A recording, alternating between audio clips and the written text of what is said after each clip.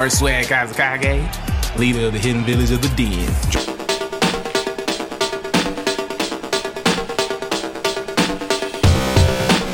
Okay, let's remember how to do this thing. Welcome, listeners, to Podcast O&A. Hello, everybody out there. Which button is the record button again? Is it the one that says... Is it the one that's the giant square? The giant square? Or is it this X in the top right corner? Which one of those does what I need? Oh, Lordy Lou. Good to be back. Good to be back. It has certainly been some time away, that is for certain. Yeah, it has been. And, we're all here again. Yay. Mazel tov. Welcome back, everybody. Hope your holiday was well. Mine was well for the most part, though I had the fun shenanigans of waking up the day after Christmas, where it's like, hey, we should be flying back today, and then getting the text, hey, your flight got cancelled. Yay! Nice. Was it the weather, or was it Southwest?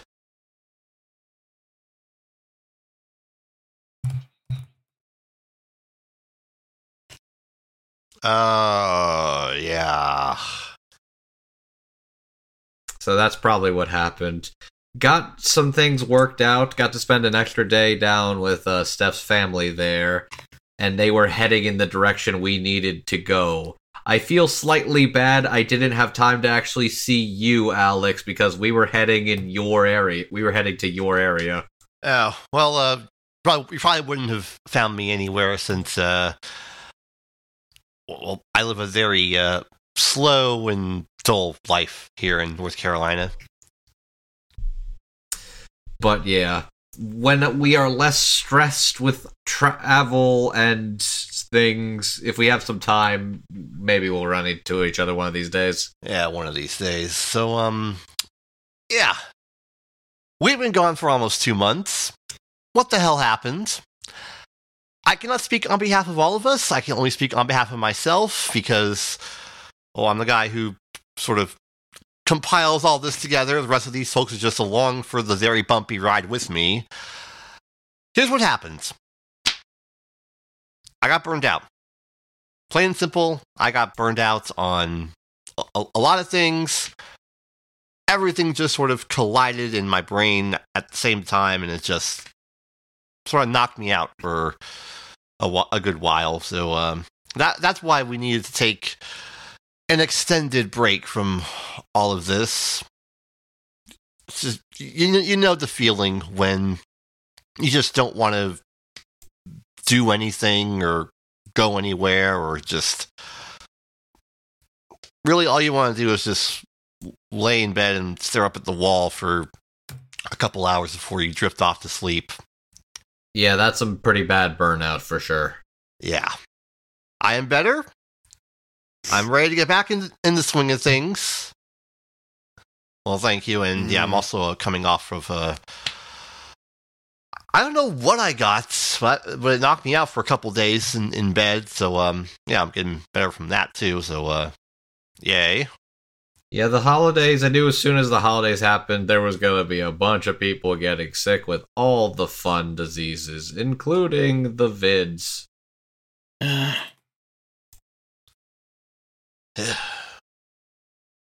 Yeah, I got that out of my system during Thanksgiving, which is very fun when you're about to travel back home and you get the call, hey, yeah, you were definitely exposed because they just tested positive. It's like, fun! I guess that makes me the only one here who hasn't gotten it yet. Knock, knock, knock. I'm kind of impressed. I really genuinely am. I've gotten everything but it at this point. What do I have to do, universe? Should have gone to Times Square. Out in the cold for 10 hours? No, thank you. I mean, you could have maybe seen like a hologram thing that the Gorillas did in December. Yeah. Yeah, I'm just content staying inside watching football. Go Niners. And go Bills. Mm-hmm. Yeah. So yes, here we are, about 2 weeks into 2023, and going forward, because we've had some discussions, quote-unquote, off-air about some of our protocols here, a couple things to note. As we move forward, as we continue to make shows for all you to listen to, for the betterment of all of us and our various psychiatrics, there have been some changes to how we go about this program. First, 2 shows per month. No more.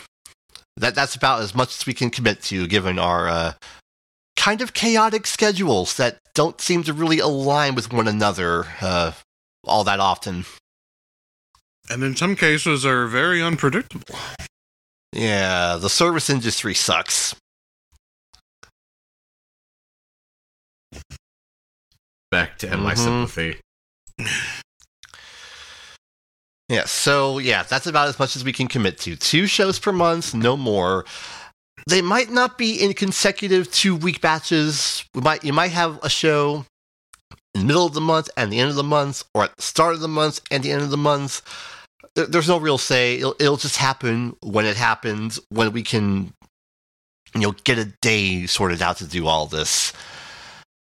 And the second, those super long seasonal shows that we've been doing for the last couple years that go on for way too long because we talk about every single show? Yeah, we're not gonna do that anymore. I know some people might be bummed about it, but I think I'm admittedly myself am less interested in sampling seasonals than I used to be. Yeah, this was talked about with all of us. When something you like starts to feel like work, that's when you have to sort of take a step back and reassess why you're into what you like in the first place. Yeah. I was definitely getting kind of burned out on watching anime in general, just because it always seemed like I had to watch all the new stuff, where whatever backlog I had was just yeah, that's been and me too. I just felt like I wasn't enjoying much that I was watching, and it was, I kind of got that impression with doing the seasonal stuff in general. And just to take a little peek behind the curtain, the fall season shows we did, those shows were done out of order. We did it in the opposite order. We did the second show first and the first show second. And it was a nightmare for me to try to schedule and align. Nothing went right for us.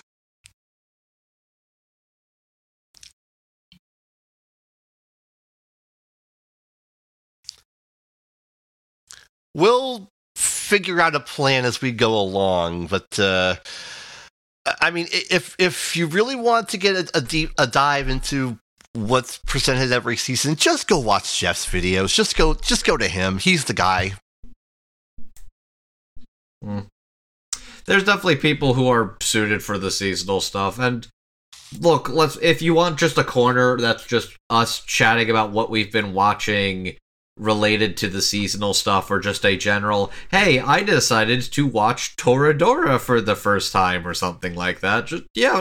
We can dedicate a little corner to just shooting the shit about what we've been watching. That'll be something that we'll hopefully try and do a little bit more of, because we can't just keep being like, a simple, here's all the stuff that happened and yada yada yada. We gotta put a little bit of variety in there. And I think this will do us better in the long run, so that we're not up until midnight talking about random Isekai Generator show number 76A24B. I saw people, the ANN also is doing great. ANN does great work. I know people have opinions about certain reviewers there, but a lot of the the winter preview guides have been fun for especially a couple of them. It was very fun to see people literally just going to some of these isekai adjacent shows and being like, this looks like a fucking AI just made this. Yeah, so you're not starved for options. You have much larger options compared to us, relatively speaking. Like, we're the equivalent of a small town community college anime club here. This is what we do, and we're okay with that. We have our own, outside interests and vocations to, worry about. So, I guess just to give an example of what I'm implying by this, how about that Gundam Witch half-season finale? Oh, I just gotta say, I haven't even been watching Witch from Mercury. I literally cannot avoid spoilers for Witch of Mercury. It's been a long time since I feel like I've watched a show every week just by the amount of people talking about it or drawing art of it. Yeah, that was the moment when everyone realized, oh yeah, this is a Gundam show, I kind of forgot. High school thing with cute girls or whatever. No, who cares? What about me? Said the old Gundam boomer man, and it's like, bro, new people is fresh and exciting, and B, all you had to do was just fucking wait. Christ. Yes, have some patience. Some of you out there watching Trigun. Okay, so, oh God, where was I going with this? Anyways, Witch from Mercury? Who wants ketchup? I don't know how I've managed to avoid spoilers. I want to see child soldiers murdering people. And then you get it. I didn't mean it like that. Jet, you've been keeping up with Witch from Mercury weekly, right? I will say I've kind of been getting my weekly dose of murder from Akiba Maid War. More on that later. Which is... yeah, I've been enjoying Witch of Mercury a lot. It's definitely been... it's definitely gone in some interesting directions going...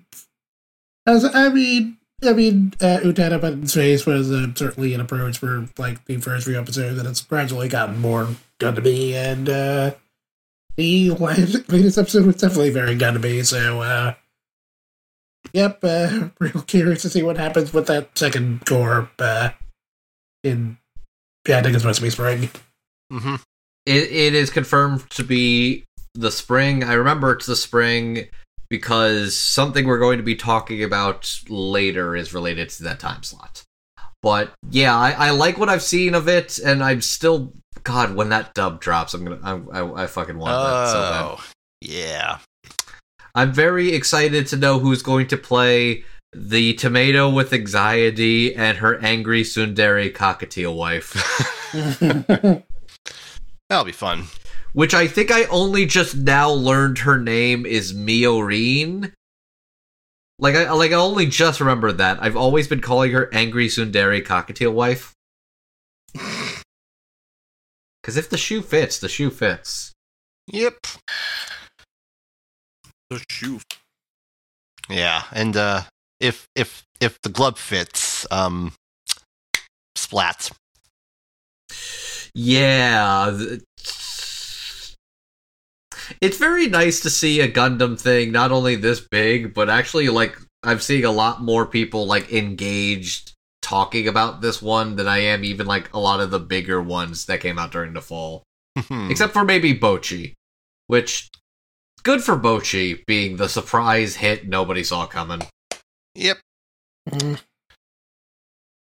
So yeah, that'll give you a little bit of a taste of what we'll try and hopefully do going forward. Have a bit more standard conversation, just sort of off the cuff in that kind of manner. Because God knows we can only talk about so many shows for 27 minutes before we start to lose our. My media diet this week has been Requiem of the Rose King and Kim's Convenience. two completely different things on the spectrum entirely. And I've started watching ER. I figure if I do one episode a day, I can finish it by the end of the year. Oh, wow. Have fun with that. It's a very good show. Yeah. So yes, we are now back in the swing of things for the new year. Who knows what this year will bring us? There are so many variables up in the air that we will talk about later, but I guess we'll just take this one step at a time, one day at a time. Like any coverage show about the state of an entertainment industry, it's basically just the terrifying boat ride from the Willy Wonka and the Chocolate Factory. There's no way to know which way we're going. Is it raining? Is it pouring? That one. It's like that. It's always like that. I almost confused which one was the original, Willy Wonka or Charlie. I'm a little out of it. The book was called Charlie. The movie was Willy Wonka. And then the remake of that movie was Charlie. We just not talk about that.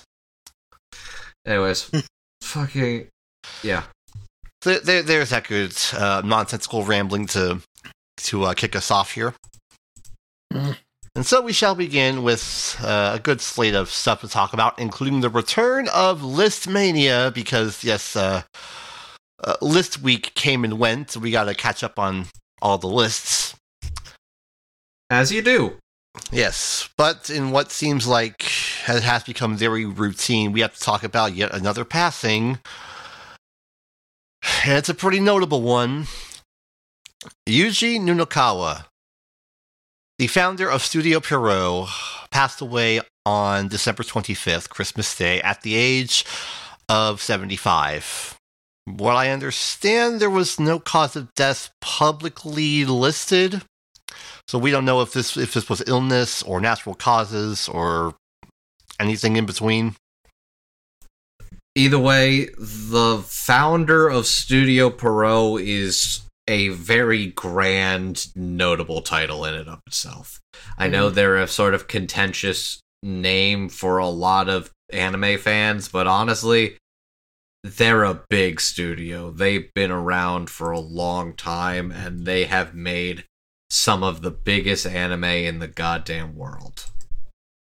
Like, there's kind of no overstating that particular element of Pierrot as like a studio and a company. And I have nothing but respect for his family in this time of grieving about his passing. Mm-hmm. Here. Rest in peace, sir. Yes. I remembered an anecdote that Stephanie Shea had posted about actually getting a chance to meet him, and like the guy actually recognizing her work as Hinata in particular, basically saying like she was just as much that character as the Japanese Seiyu, which was, I'd imagine, very wild and humbling to hear as an actress.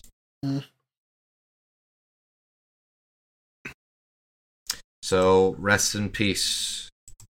And thank you for everything you've done, sir. Mm-hmm. Nice. Your legacy live on with the many works of Studio Pierrot. They've been in the game for a long time. Founded in 1979. Jesus, wow. Yeah. Yes, and so we carry on with our next topic of interest here, and one that's a bit more celebratory. So the One Piece dub is kind of in speedrun mode, if you haven't noticed over the last couple years. They've caught up real quick. Now I think they're within 100-something episodes.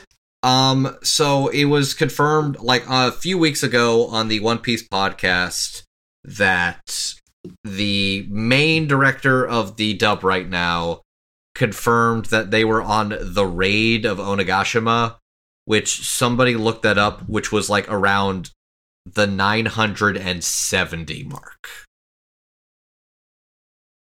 So that's like a good 50 to 60 episodes, even of what's currently available that is presumably already dubbed at this point. Well, even faster than I thought. So we are under 100 episodes apart, and it sounds like the goal is by the end of 2023 to transition One Piece to hit simuldub status. That is very impressive considering the history of the One Piece dub production. The very tangled history of the One Piece dub production. I am so tired of talking about that.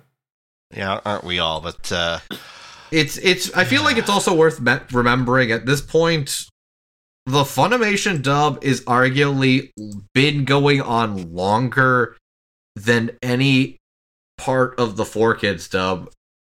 In that, the end of 2022, I think the dub started in 2007. Yep. So it has been more than 15 years. Yeah, so for the love of God, please shut up about the 4Kids dub. Unless you want to post random clips about Mark DeRison having Yeah, the time of his life. that's terrible, but otherwise, I don't want to hear about it. It's, yeah. No, I completely understand. At this point, One Piece has come back as far as a big IP. Like, it took a bit to get there, but it is now at that status globally, financially, everywhere. Yes, it is very good. But yeah, just imagine what would have happened had they not have had to wait 4 years. But we shall digress. This is cause for celebration, as we have a very interesting role with an even more interesting actress to the name. As the voice of Okiku, Kaylee McKee. yeah, that's really cool. So I remember saying, I don't actually know if I said it on this podcast. I remember saying my concern about the casting of Okiku, and in turn the casting of Yamato, was dependent on who had more say. The staff at Funimation, Crunchyroll, or Toei in regards to the casting. Because I had faith in the staff heading up One Piece, which is Anthony Bowling, Mike McFarlane, and now Emily Fajardo is stepping in as the third main director of the One Piece dub. Congrats to them. I have faith in them. I have more faith in them than I did Toei. I'm glad to see that they came out for this, which is notable because Okiku is a trans woman. A trans woman, swordswoman. And they in turn got a trans actress to play the part. Mm-hmm. I love to see it. She's a very popular character. Kaylee is a fantastic actress who's been absolutely killing it. You'll know them as Pina in Beastars. You'll know them as the wife guy in Sasaki and Miyano. And yes, Yuta in Jujutsu Kaisen 0. Yeah, this is very wonderful news. Extremely cool they did that. And now let's just hope lightning strikes twice. We shall see, but it restored my optimism for that one in particular. I will tell you that. I mean, it makes me feel a little more positive, but I feel like that one, Zoe might be more heavy-handed. So we'll wait and see. But I'll say this: if they are in fact in the 970s, yeah, they've definitely casted them already. They have already cast Yamato at this point. Yes. Yeah. Yeah, so if any of y'all are wondering where to find these new dub episodes, you gotta buy them on the Microsoft Store of all places. They have just added the Reverie arc to Funimation. You can watch up to the end of Enies Lobby arc on Netflix, and none of the current dub of One Piece is available on Crunchyroll, which is notable because Funimation is supposed to be shutting down in a year or so. So, yeah. And that's why I still have my subscription activated, because I can still use the app on my TV. So yeah, that is that, and yeah, very, very good news. So let's get into this next story with a preamble about retirements, because there is something that popped up from Variety today that sort of caught my eye. I think I figured out why Tom Brady decided to unretire. He invested money into FTX. Presumably a lot of money.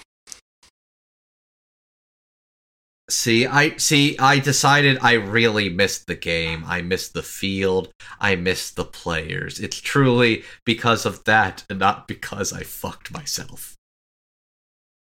1.14 million common shares of FTX stock, which...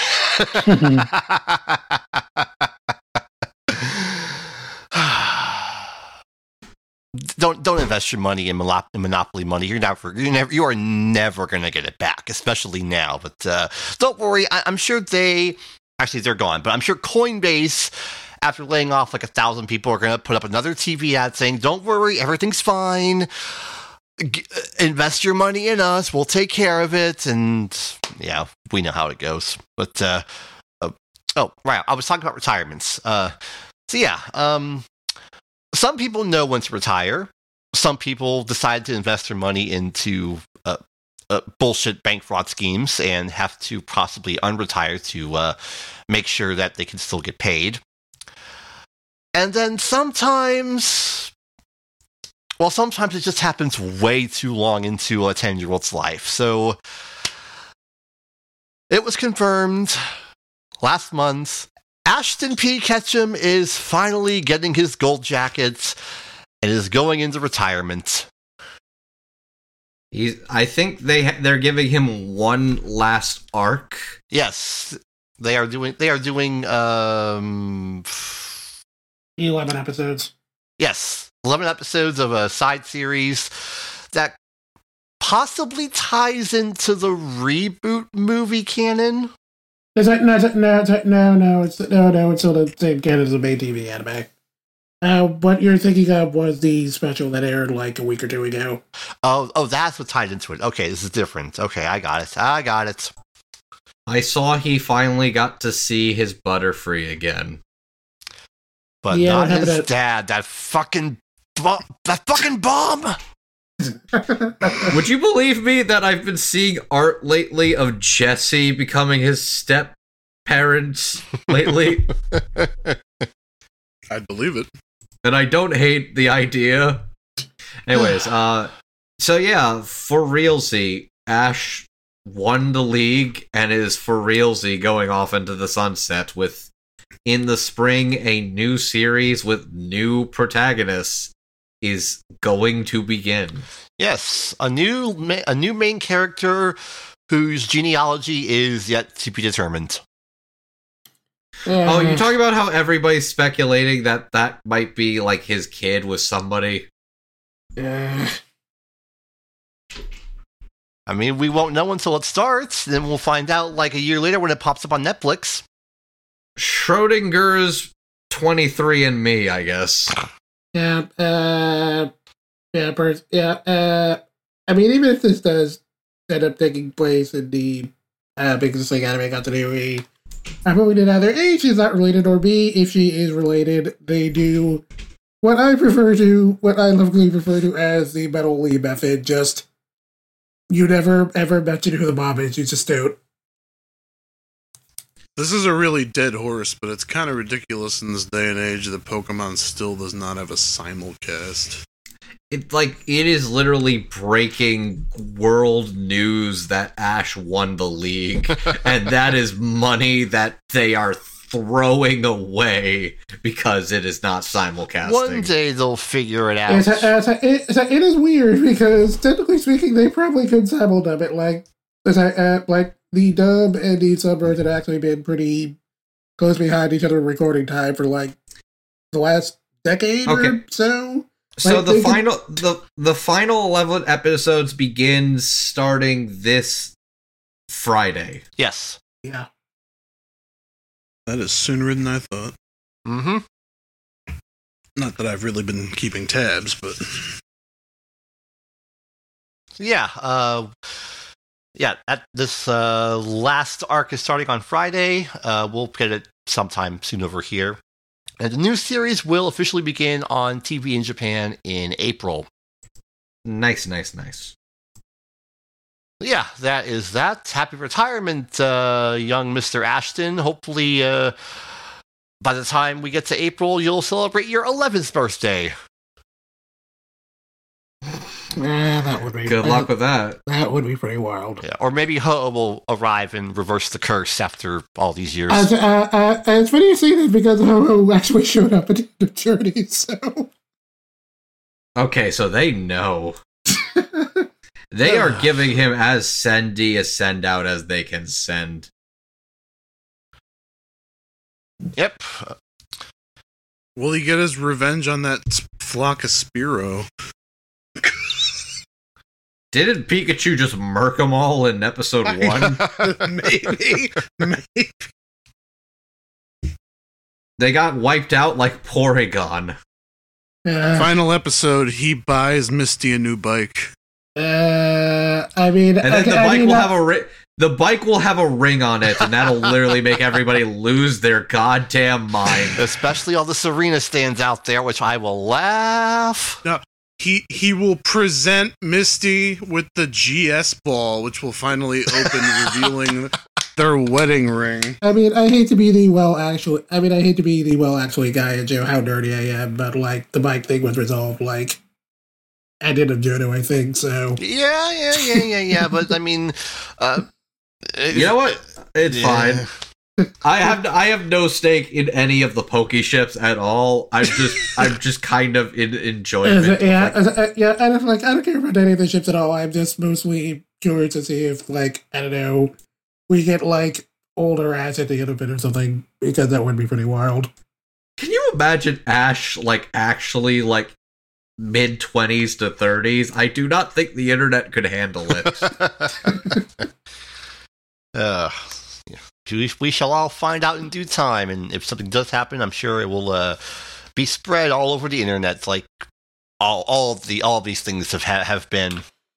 Anyway, there is one other thing before we move on, because it's a more important question. Like, forget about Ash. We need to know what's going to happen with Team Rocket. Yeah, are they gonna go to the farm upstate, or are they going to actually get some sort of closure too? Maybe they'll just finally retire and go buy a cabin in the mountains and enjoy their life together. That would be nice. It would be nice. All right, enough of that wishy-washy talk. Now it's time to talk about the perils of big business once again. So, fun fact, when this news first broke out, it was like a week into okay, we're gonna not do any shows for the rest of the year. And then this broke, and I literally was like, fuck! Yeah, well, Alex, this broke, and then so did we. I was literally like, Alex, this one might actually be big enough that we might have to reconvene. And then you're like, fuck you. And I'm like, okay. Yeah, I was not gonna I was just not gonna commit to anything until, more time was spent away. But yeah, we're a little late on this, but here's the skinny. Back in November, Disney announced a partnership with Kodansha, specifically for television anime productions, one of which has begun now on Hulu, Tokyo Revengers Christmas Showdown arc. Which, to say it was a big what the fuck that Disney Plus and Hulu got the new season of Tokyo Revengers out from Crunchyroll was kind of a big freaked everybody out development. Apparently Crunchyroll didn't grandfather clause themselves into that license, so I guess Disney just decided to snipe it. Because, if there's one anime that I would expect to show up on Disney Plus. It's Tokyo Revengers. Well, internationally, for us, it's just, locked to Hulu because they don't know what they're doing with Hulu until NBC is out of the picture. Okay, Alex, it's not that complicated. Like, the reason we're getting this stuff on Hulu is because like, whatever happens with the rest of the world is the rest of the world, but as far as the US is concerned, Disney can't afford to have their brand tainted with anime that they can't control, so off the Hulu it goes. Which, can we just talk about the fact that we didn't know this when this was announced, but we now know this is officially Disney's first global simulcast. Yep. Because they realized, oh man, we can't drop the ball with, like, the big sequel to the smash hit of, like, the past 2-3 years. We fucking can't. So, I'll say this in regards to specifically in regards to Tokyo Revengers. I know people are concerned about the dub cast not returning. Should they do a dub for that? I have 2 points to that. One, it should not be a problem because the entirety of the Tokyo Revengers cast is California-based already.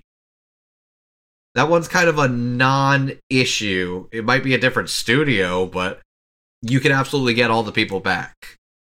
And B, I wanted to point at a particular name who got a new job by the end of October after dubs for Black Rock Shooter and Summertime Rendering were already greenlit. And that is one Ruben Lack. He is now the senior manager of English dubbing over at Disney.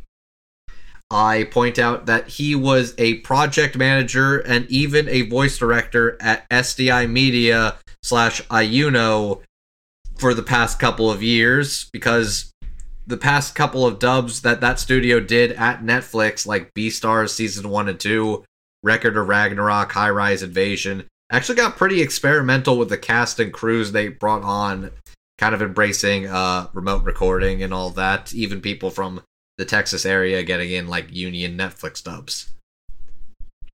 I have faith that dude is going to get the right people back for Tokyo Revengers. Yeah, I didn't want to interrupt you, but one thing I want to point out, obviously it doesn't necessarily have to mean anything, because, it could just be him assuming stuff.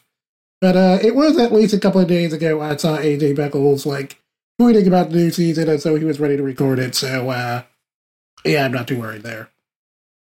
I think it's basically just he's waiting for the call. It's as simple as that. I'm not worried about the cast consistency for this one. I was more worried about the case of, are they going to actually commit to this being a simulcast, which we now know they are. They're first, in fact, which is pretty wild. The other thing I think that happened when people saw this article, they thought Disney has a partnership with Kodansha to co-produce a growing slate of original animes for their services. What that means is there will be some future titles with Kodansha involvement that will be Disney Plus and Hulu exclusives. What people assume this to mean is now every single Kodansha title is going to go to Disney Plus, and everything that was a sequel by another company is automatically going to Disney Plus and Hulu now, no ifs, ands, or buts.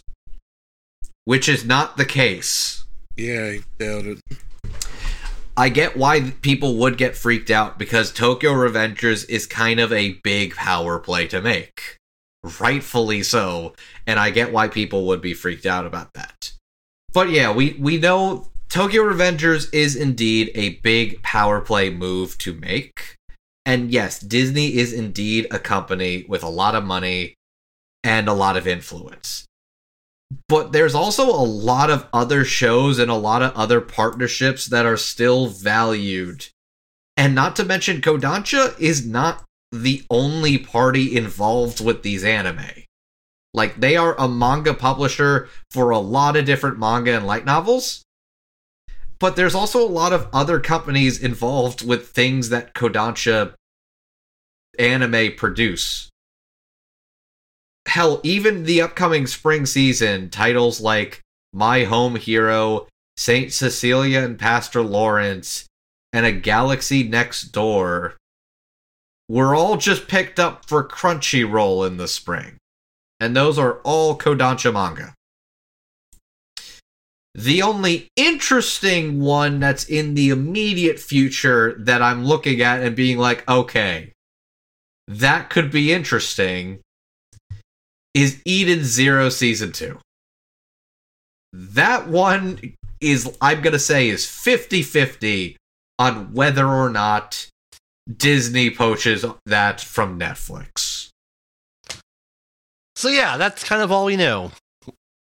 All we know is that this is a big power play, and it could mean some notable titles in the future go to Disney Plus and Hulu.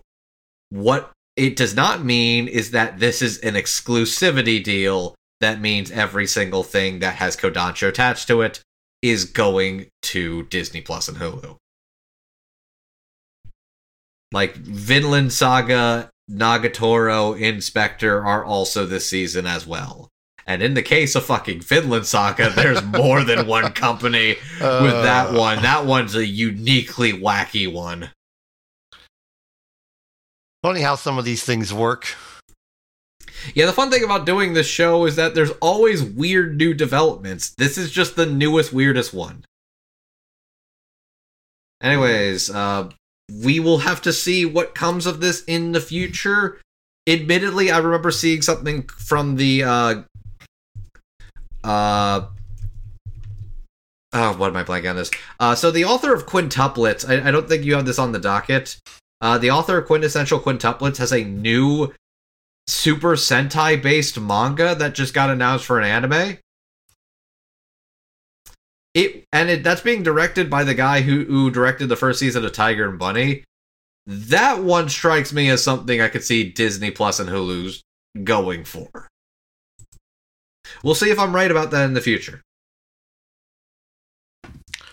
We shall see, because there's one thing to say about the future, and in terms of the entertainment industry, is that it is very fluid, very volatile, and very, very stupid right now. Who needs stability? Who needs job security? Who needs a resume for why there is a blank spot on somebody's resume after spending 2 years working on a project and the project literally just got tossed out for money? I'll have a much larger point about all this in a moment, but first let's establish some context here. Pantheon, an original production from AMC Plus and High Dive, premiered in the fall, and even though there wasn't a whole lot of talk about it, it was very well received. It was a very good animated sci-fi show. A second season was produced. However, because AMC Networks is in the middle of cost-cutting, they have not only canceled it, they have pulled it from all platforms, including AMC Plus and High Dive.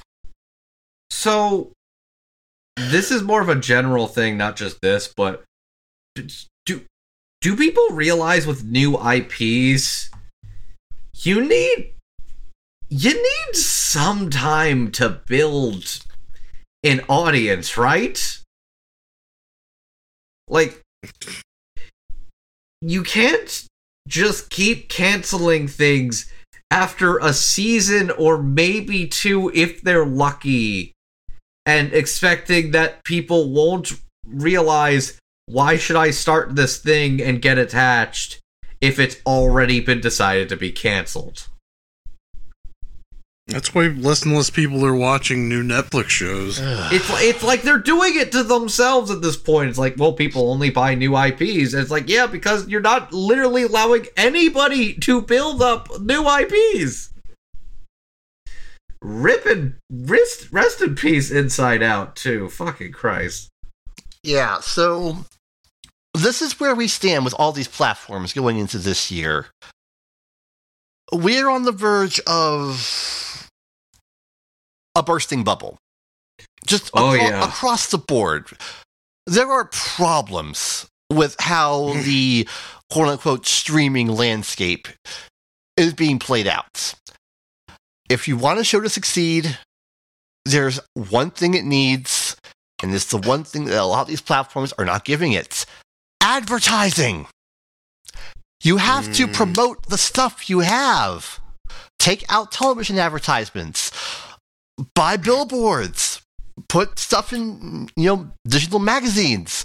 Banner ads on websites. YouTube ads. Promote your stuff.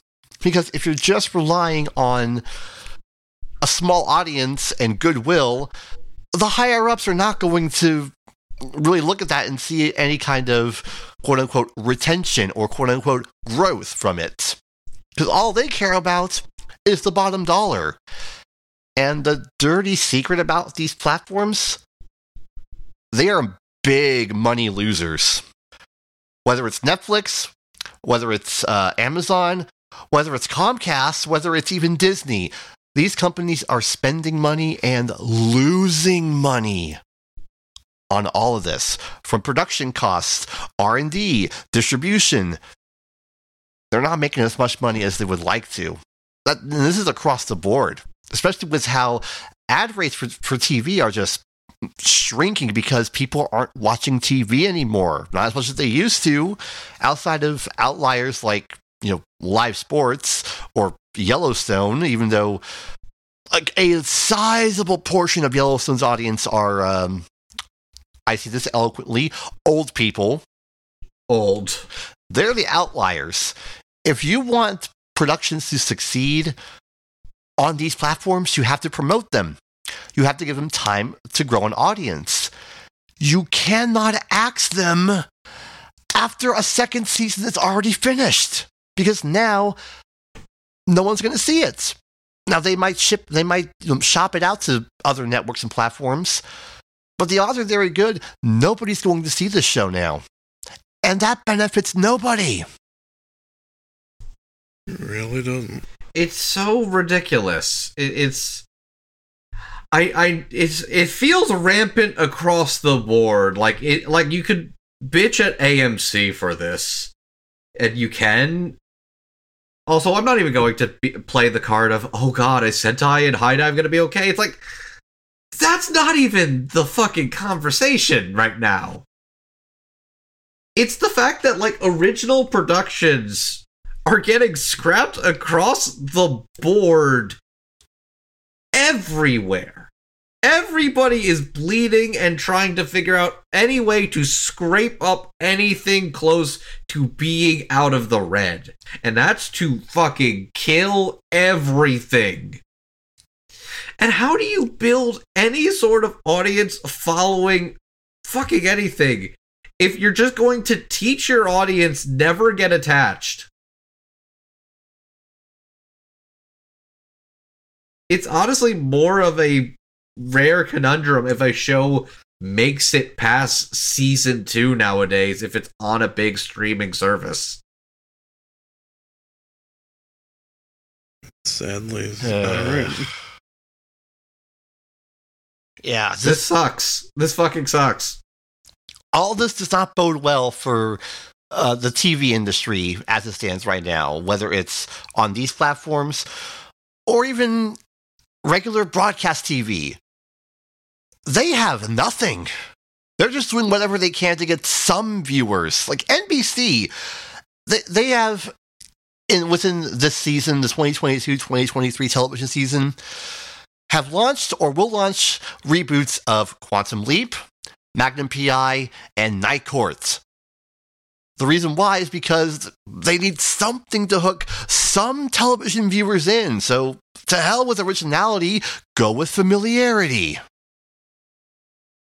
That does not bode well for the creative process if you're trying to get a television project off the ground running. Because you have to either try and sell it to a network that doesn't want it, or sell it to a platform that will cancel it after 3 months. It is going to be a rough year for the TV industry. I'm just saying that right now. Oh, yeah. Be prepared for shit to go down. I love talking about media in the year of our current Lord 2023. Don't we all? So let's bring in some levity to lighten our spirits. I would love some. Oh, fucking Christ. Yes, it is time for another LOL suit update. I can't believe we keep getting more. Yes, we keep getting more. So when we last left off, Dumbfuck McNugget decided, you know what? No, I don't want to pay everybody. I'm going to appeal this. That was on November 14th. And within about 6 weeks, we heard back from the Supreme Court of Texas, who, in a paraphrased form, said this. Sir, this is a Wendy's. Get out. I feel it's worth reiterating, and I'm aware that Texas is a multifaceted state with many different types of people, of different backgrounds, different ideologies, etc.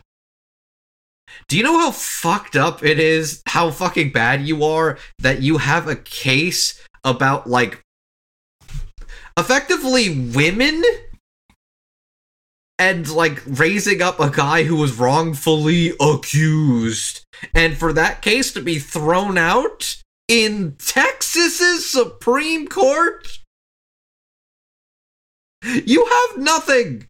You have so nothing that the state of Texas fucking is like, dude, just stop.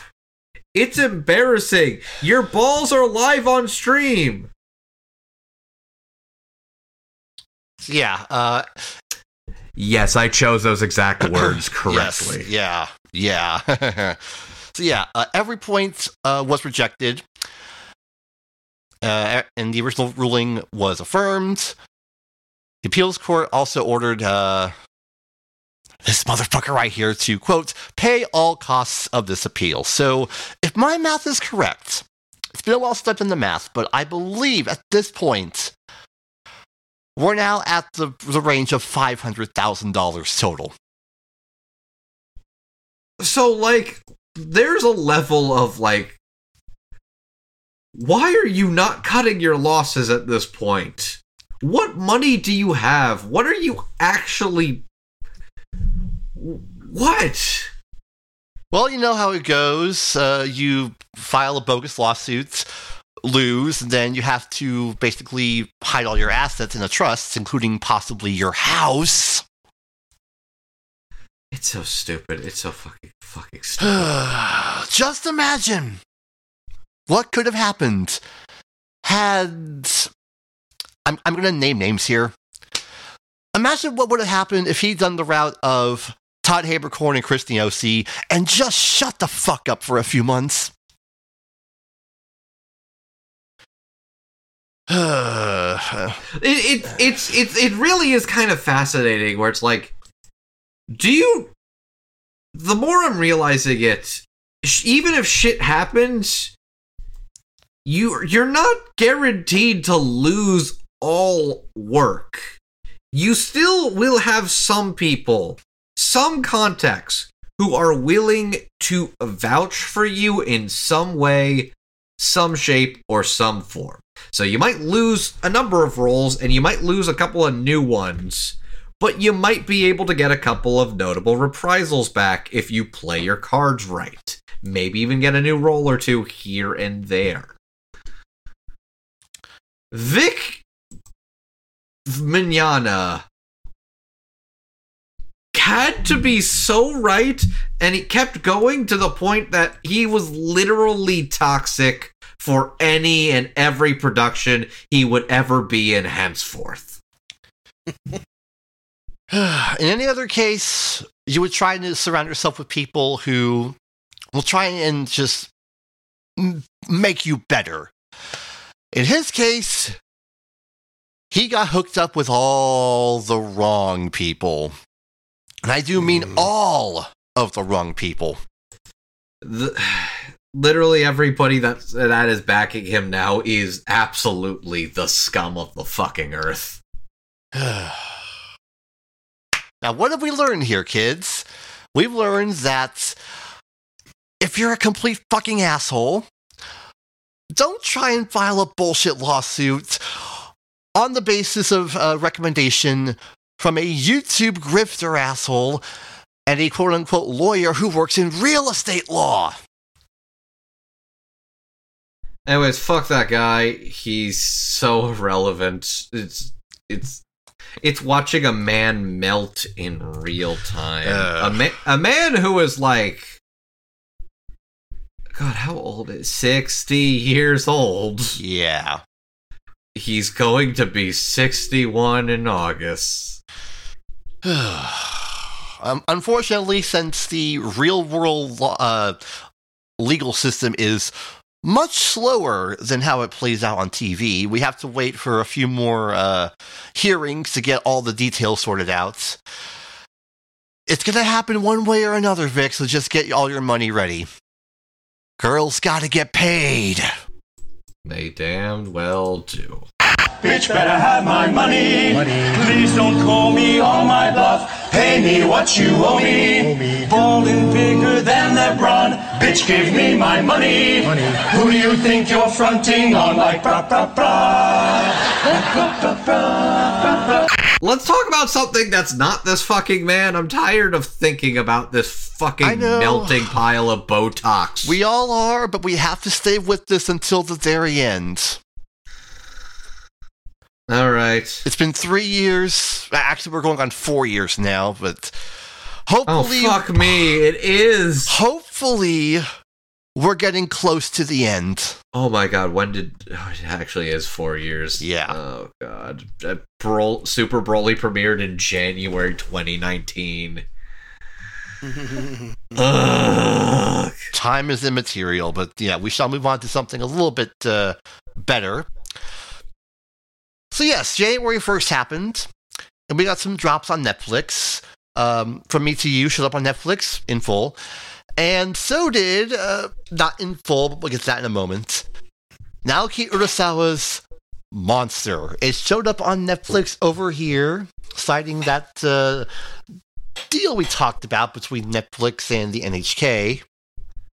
I think that's what it was. It was NTV. It's not the NHK. God, it's the NTV. Where is my brain right now?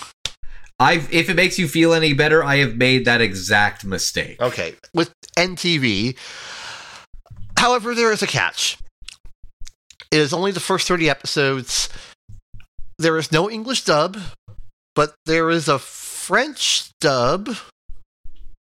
So I remember talking about this with some people, and I believe I remember something along the lines of hearing that the international version had a different soundtrack? Apparently in parts.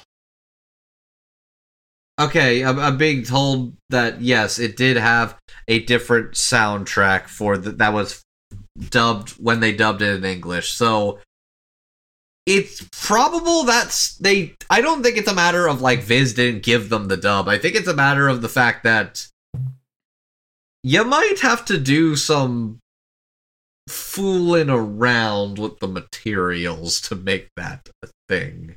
Which, God fucking help us, Discotheque.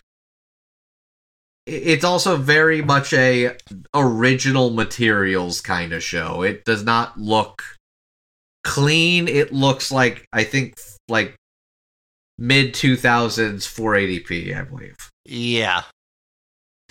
Which, for all I'm saying, I'm not gonna say it's a waste of time if they got the dub. This is the first time any part of Monster has been legally available to watch in the United States in over a decade. So yes, is it a bummer that the English dub is not there and that it's not the full show yet? Yes. This is still something. It is not hopeless, and it is not nothing. There is something about Naoki Urasawa's Monster that is finally available to watch after a decade. It is very good. We have not seen it over here since it's one and only television run on Sci-Fi that also did not get a whole lot of advertisement back then. I'm just saying. So yeah, there is that. It is still an improvement. It is still progress. Hopefully we'll get more progress going forward. We shall see, but either way, this is something, and I'll take even something. Yes. Yep, something's always applicable, I suppose. But so yeah, we mentioned earlier about this whole Bocchi the Rock show and how amazing it was. As it turns out, the Kisoku Band actually made some waves in our plane of existence as well, as their debut album, which released on Christmas Day, topped the weekly Billboard Japan download chart. Holy shit.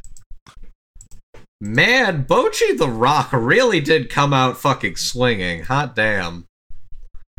Good for them. Good for them. I'm glad the little Bocchi blob is doing her best and not dying. Yep, she is doing her best, and I'm actually looking up the Billboard chart as of right now. It's actually been number 1 for 2 weeks. Oh, fuck, wow. Yeah. Keep that momentum going, girls. You'll get a record deal in no time. Also, enjoy that Yamaha endorsement money, Bocchi. Oh, fuck, yeah. Nice. Yeah. They'll do you a lot better than that old Gibson will any day.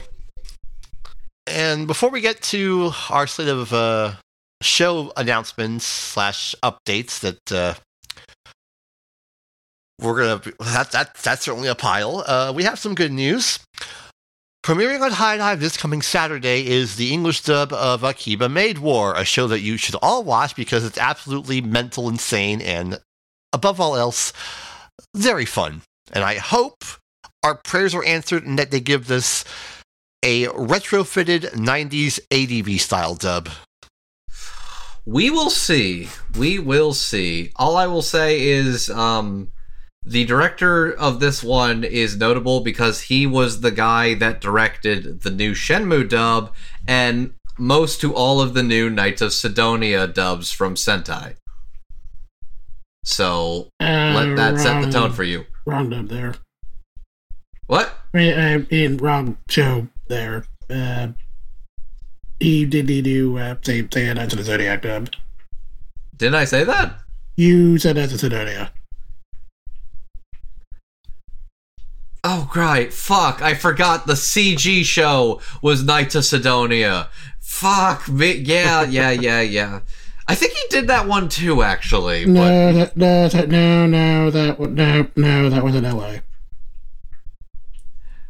I don't believe you. Johnny Young Boss was the lead in that. What the fuck are you talking? Okay, hang on. Knights of the Zodiac, Saint Seiya, the CG show that was on Netflix and then was on Crunchyroll. He was the casting director on. Okay, yes, he was on that, but you said Knights of Sidonia before. I thought we were still on that. Okay, Akiba Maid War. Cool. I'm too tired to argue the semantics of this. Either way. The point I'm trying to get at is this dude has worked with retro style stuff within the past couple of years. He's mostly a producer at Sentai, but he has worked on the new Shenmue and he has worked on the new Saint Seiya related affairs coming out of Sentai Filmworks. Mm-hmm. So I'd say in that regards, it's probably good hands. All right, we have our list of leads here. I'm going to go through all the names here. As Nagomi, Alyssa Merrick as Renko, Cheney Moore as Yumechi, Kat Thomas as Sheepawn, Christina Kelly, and as the manager, Teresa Zimmerman. I don't have anything prepared. I recognize Alyssa Merrick as Aoi from Shirobako. Uh-huh. Cheney Moore as Renko. I believe that is... Oh, she's Dororo in the new Dororo. Yes, she is. Yeah, which I have season 2 is going to net. So, yeah, I'm excited. Dororo and Asada and O Maidens, and... I'll take, yeah. Kat Thomas, I recognize as the lead in Girls Last Tour. She is Chi. Christina Kelly has been in a bunch of things at this point. And Teresa Zimmerman is a name that sounds familiar. Nanami in your boy Kong Ming, and Saki Kawasaki in my teen romantic comedy Snafu. Cool. Interesting cast. Excited for this dub. This one should be a grand old time. Yep. So yeah, it'll be premiering on Saturday on High Dive, so there you go. And one last thing, as we're doing the show while the Golden Globes are on, Inua was nominated for Best Animated Picture, but it lost to Guillermo del Toro's Pinocchio. That would be the exact one I would have been satisfied with winning if Inouye didn't get it. So congratulations either way. Yes. I also watched the English dub of Inua over the break, and how was it? That was very good. I want to check that one out too. That seems pretty inspired. I'm excited. Blu-ray comes out in 2 weeks. Excellent. All right. Oh, fuck. This happened during the break, too, didn't it? This happened as well. We got to talk about Jump Festa. Oh, Christ. Okay, cool. There's a post that has all of these. Yes, and we're not going to go through everything. We're just going to go through the new announcements. I can at least briefly go through most of these. Okay. Well, we're going to start with this announcement here. Mission Yosakura Family will be getting an anime produced at Silverlink sometime in 2024. I am pretty happy about this one in particular. Yosakura Family is a manga that I won't say ever... it's not a series that I think is going to set the world on fire, but it was a very charming and enjoyable series with a good cast of characters that I always pleasantly enjoyed reading. As I've also can say this, as I never watched Katayo Hitman Reborn, and Jet, I know you have compared this show a lot to that for a particular reason. Yeah, mostly because similar to that, it transitions from a gag series to a battle manga around the, 60 chapter point and just mostly never looks back. And it's been pretty good. It's been very much a wild, somewhat inconsistent ride, but I like Yosakura Family, and it's been going on for 3.5 to 4 years now, which in Shonen Jump terms means it's fucking ancient. So I'm very happy it finally got a chance at an anime. I was never expecting this to be a big budget A tier priority for Jump. But I was also, making peace with it being, a C-tier JC staff show. So the fact that it's Silverlink actually means it's slightly better than I was expecting it to get. Congratulations, Yosakura Family. I'm excited for the new Shonen Jump audience to learn that the current trend in protagonists is just wife guy. Now, when you say just white guy, do you mean that wife he thinks that he is wife? Oh, Wife. Did you think I said white guy? Yes. Yes. No. No. Wife. Enunciate your words, Andrew. Wife. I mean, it's a Japanese manga. What the fuck did you thought it's okay. I know what you meant. Thank you, Jet. Thank you. You should have said male wife. Anyways, whenever Sakamoto Days gets an anime, you motherfuckers ain't ready, just saying. Anyways, I like this manga. Happy to see it finally get an anime. Okay, yeah. We also got the official word that Season 2 of Jujutsu Kaisen will begin in July. Which is cool. Honestly makes sense for the fact that that one is airing in the time slot that Gundam, which for Mercury, is airing. And while Gundam is on break, they're airing a couple of Gundam movie cuts, and then they're airing the second half of Witch from Mercury. Once that's done in April, Jujutsu Kaisen is going to take that slot in July. Which makes sense.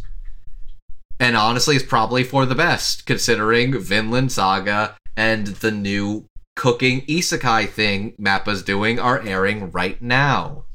And Vinland's going to continue into the spring, with another Mappa production that we'll be talking about in a second, also airing in the spring. And we still don't even know where Attack on Titan is. Oh, God. They're going to put it to fall, aren't they? Either fall or summer. It's like, at this point... Anyways, Jujutsu Kaisen's going to be interesting, especially given the fact that it's going to have a new director. Because Sung-Ho Park left. Which we didn't go into a lot of the other Disney stuff, but his new studio has a Disney Plus original anime that they confirmed. Figured I'd mention that briefly. He's doing okay. He's getting Disney and Toonami money. Yep, he'll be just fine. And will Mappa just be fine? I don't fucking know, but they're gonna keep going either way. The state of Mappa is perpetually on fire. Nothing more need be said. And so we move on to another announcement. This looks nefarious, but I'll give it a shot. Run Kamanohashi, the Range Detective. This will be getting an anime produced at Dio Media. And what's interesting about this is that this comes to us from the creator of Reborn. Yeah, speaking of Reborn, kind of a fitting little segue there, I guess. So yeah, this seems to be a mystery thriller manga that I believe has been a manga on Jump Plus. Yeah, it's basically a detective manga. I gotta give the author credit where it's due. She certainly is not afraid to change up genres. Like for whatever rocky things I hear about Reborn or Eldlive, it's like those are wildly different series. And this looks like a wildly different series as well. And I think she also did a hockey manga too. Yeah, she did a hockey one shot that I kind of wish it become an actual series. Okay, it was a one shot. So she is absolutely not afraid to try new things. So hey, either way, this looks cool. This sounds interesting, and I hope it is good whenever that anime comes out. So yeah. Okay. Yeah, there's that. I don't think there was a time frame announced. No, there wasn't. Okay. I'm going to switch this order around because some of you might be confused. You see, a third Blue Exorcist anime was announced. And the reason why some of you might be confused is that some of you probably forgot there was a second Blue Exorcist anime. Okay, you're doing a bit. Got it. I watched all of that second season, and I barely remember it. I gotta say, like, the approach they're doing is honestly, like, pretty confusing, frankly. So here's the reason why. So they have not confirmed what it is. They just confirmed it is a new TV anime production. But I saw people who are following the manga that the poster that they are doing is stuff after the arcs of season 2. So it is presumably a third season. Yeah, okay, yeah, see, on the one hand, that would sound reasonable. On the other hand, like, to me, it's kind of in the same realm of, like, D. Gray Man 2, D. Gray Man Hollow. Like, enough time has passed, and honestly, I feel like it would make more sense to just start over. Well, I'll really say this. would.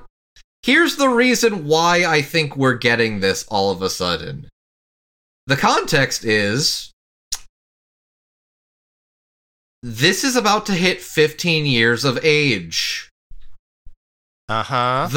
The manga debuted in April of 2009. Uh-huh. I'm convinced that this new anime project is going to coincide with the 15th anniversary of the manga.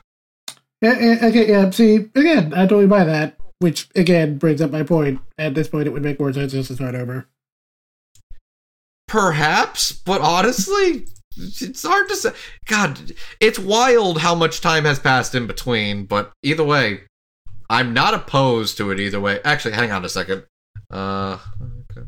We don't have Hanako-kun on here, too. They announced a new Hanako-kun anime project, too, which I'm associating with this because they're pretty similar audiences.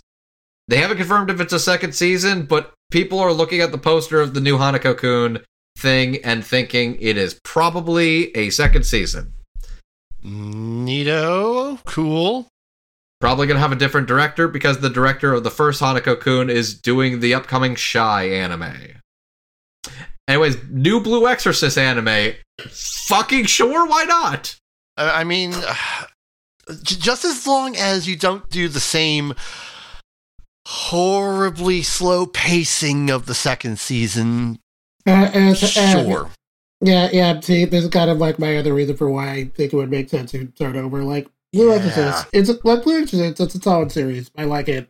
It also moves very slowly.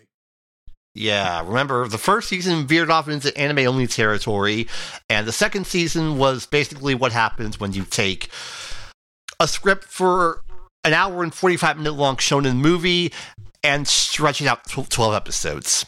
Okay, see, it's funny you say that because, like, I think way back when season 1 happened, like, the original plan actually was to cover the arc in season 2 at the end of season 1, but then the arc went longer in the manga than expected, so we got original ending instead. Oh my god.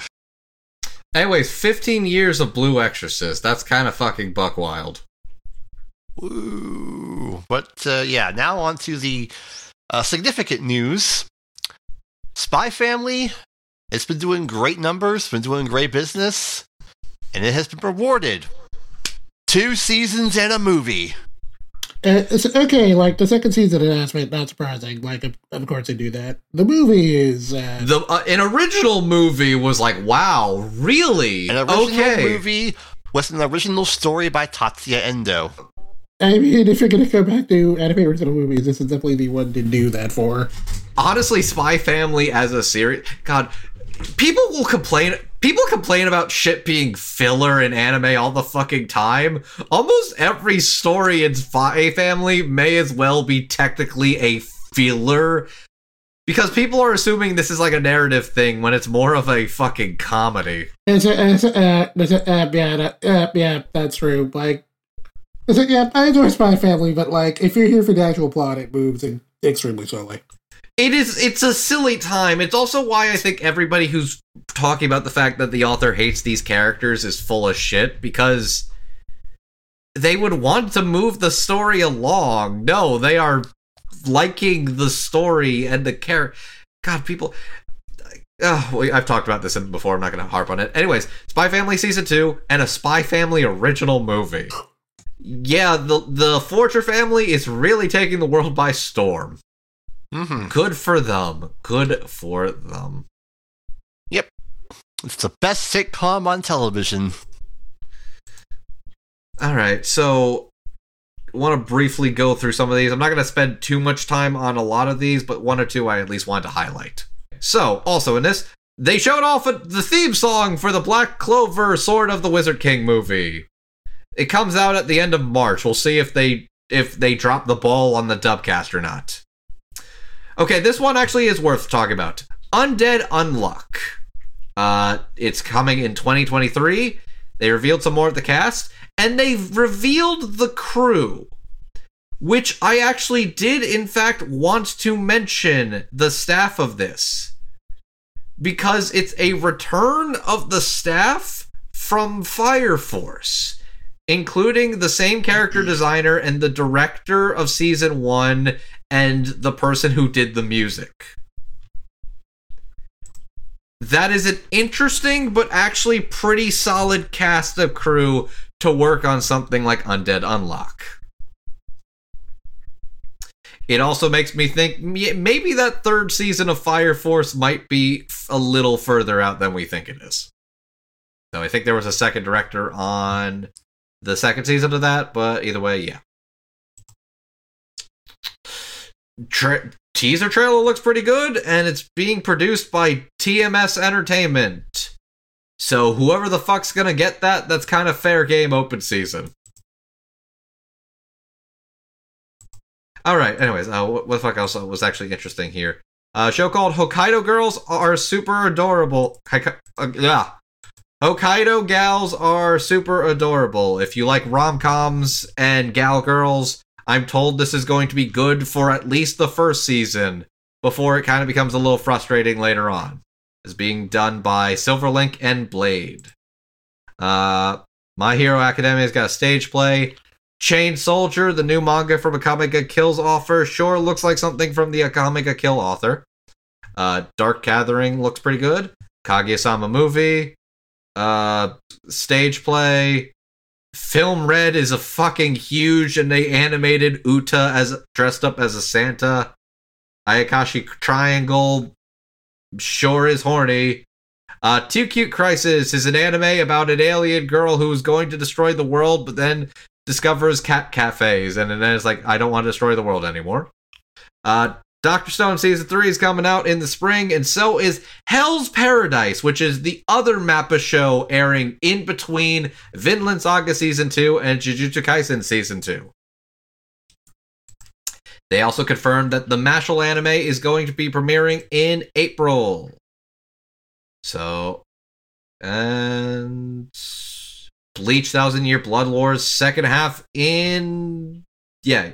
Also a big-ass Naruto world popularity poll. So and the winner of that is going to get a special story from Kishimoto himself. Oh god, I hope it's the rower. I appreciate that reference in particular. God, what the fuck? I'm curious if there's actually an update on how those are going right now. The preliminary polls as of December 23rd is Minato is number 1. Really? The fourth? Yeah, to which I'm so genuinely surprised it's not Kakashi. Actually, has that changed since the 23rd? I'm curious. I don't think we've had an update since then. Damn, okay. But yeah, I don't, please don't let it be fucking Madara. Like, fucking, no.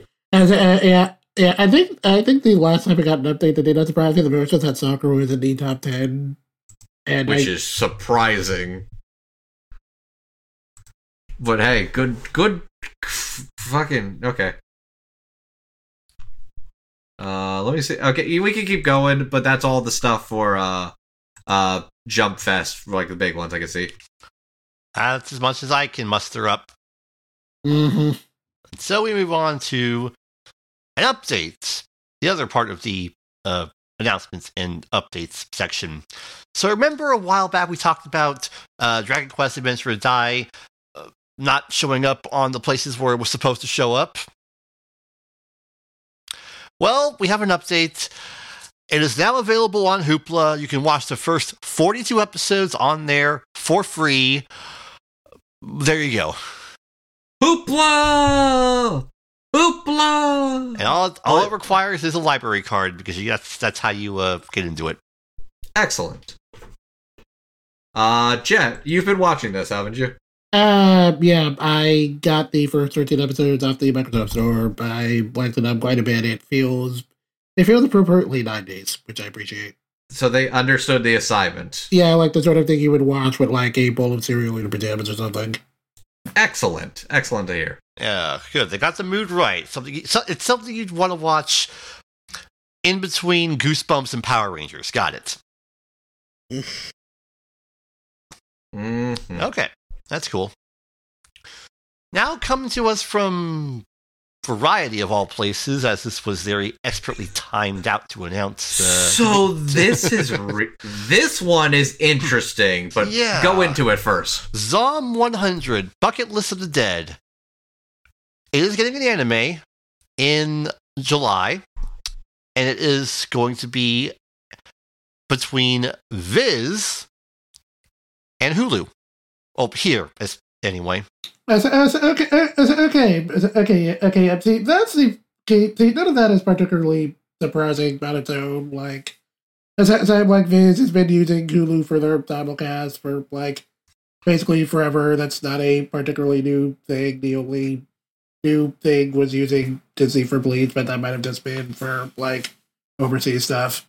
What is actually interesting is that Viz is on the production committee for this. Yeah, we haven't heard anything about that in a real long time. So, last year, there was an interview with, I believe, like one of the bigwigs at Viz Media saying that they are not out of the anime game necessarily, but A, it's a very competitive market now, and B, if they were going to get into getting anime things, they don't want to get something that is just an anime title for a manga they don't have. They would want it to be a manga that they have access to, so they could do a full-on cross-promotion type deal. So that brings to Zom 100, Bucket List of the Dead. This is a zombie comedy manga series from the author of Alice in Borderland, and it is put out notably by Shogakukan, or Shogakukan Shueisha Productions, aka Showpro. So Jump titles are extremely competitive, extremely in high demand, and we literally just spent talking time about the big announcements from the Jump side of the anime and manga industry. Now, Shogakukan, on the other hand, is not in demand, but maybe not as big as, like, the biggest hits coming out of Shonen Jump and Shueisha. Which actually is a good in for them, because they have a very strong relationship with that side of the company in particular. Plus, I've been seeing Zom 100, like, advertisements on ANN, like, since last year. And I even learned recently there was a video that Giga put out last year that was talking about the Zom 100 manga and advertising and promoting it, that was sponsored by Viz Media. So it's safe to say that this anime project has been in the works for some time now, and Viz has been working hard on getting this done. It's actually pretty exciting to see something come out of Viz's anime, get an anime and cross-promote it thing. And this is one I think I kind of want to look out for. It's a lot of similar staff from the Komi Can't Communicate anime, and it's being done at Bug Films, which is actually like one of the sub-studios for associated with Twin Engine. So that's pretty interesting.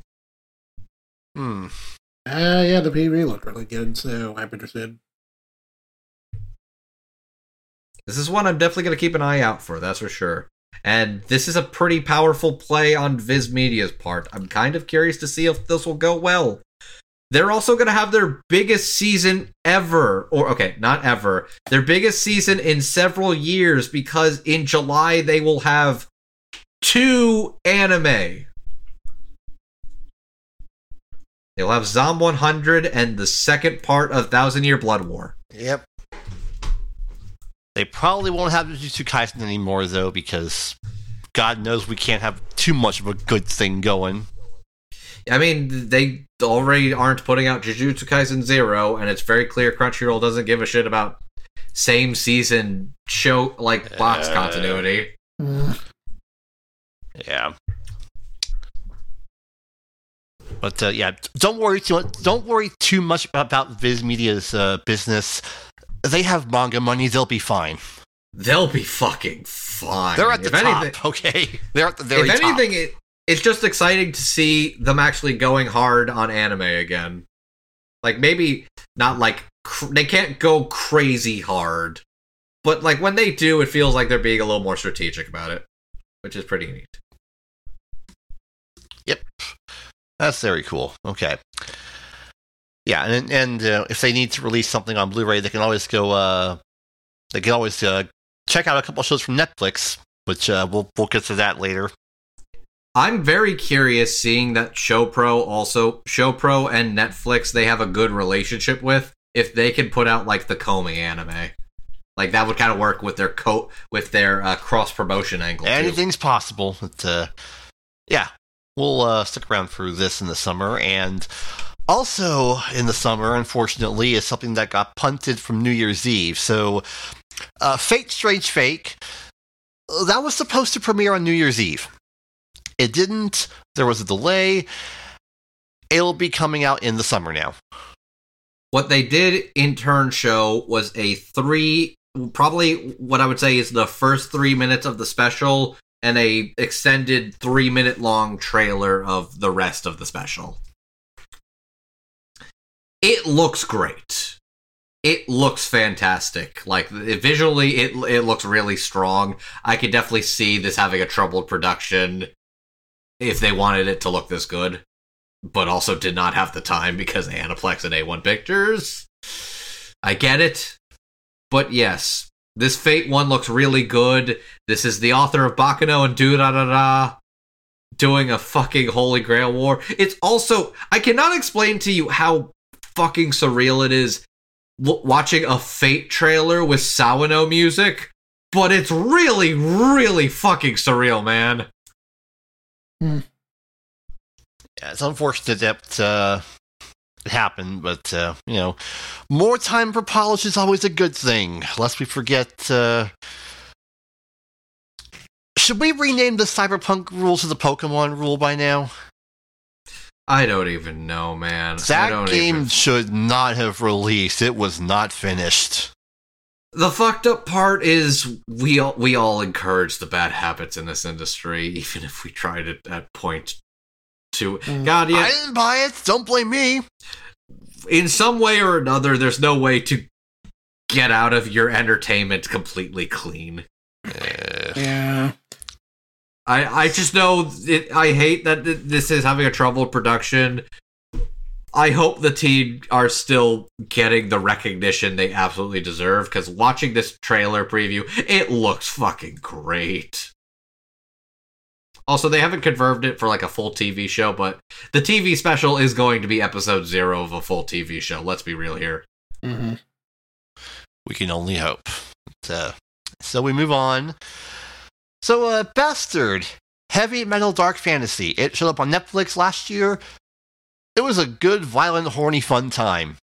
And we now know there will be more, as Warner Brothers Japan announced that there will be a continuation of the series. Basically, same shit. I cannot talk. Same title. Bastard, Heavy Metal Dark Fantasy, suffix, Requiem of Hell arc. Dicks out for Bastard. Getting that late-stage career resurgence. You'll love to see it. I'm still gotta watch the second half. Mm-hmm. Yep. Yep, that means more wonderful, violent, horny, fun goodness for all, which is wonderful. It'll be coming to Netflix later this year, so if Light & Films can work on more of this and less on other things, I think we'll all be better off for it. Yeah, so I actually decided, I was curious about that. I was like, I wonder what the fuck I wonder what Light & Films is currently working on right now, because that's another studio that is doing a lot of projects right now. Given what is on their slate, I hope they do as many projects as possible. Just schedule them all at once. Just do Bastard for the next 5 years, guys. Yeah, so on top of Bastard, there's Eternal Boys going on right now, Tokyo Revengers Season 2, which is going on right now, a show called Insomniacs After School in April, alongside The Legendary Hero is Dead in April, and this, Rurouni Kenshin and Goblin Slayer Season 2 in 2023, with something called God's Game We Play, with a undetermined release date. Ain't the anime industry fun? Oh, it's so fun, especially when you get news like this! Yeah, I saw this and I'm like, who is this for? Okay, who asked for another Senshi GXP anime? That one guy? That one guy is like fucking eating. Here's the headline. Tenchi Muyo GXP project gets new Paradise Shidohen anime.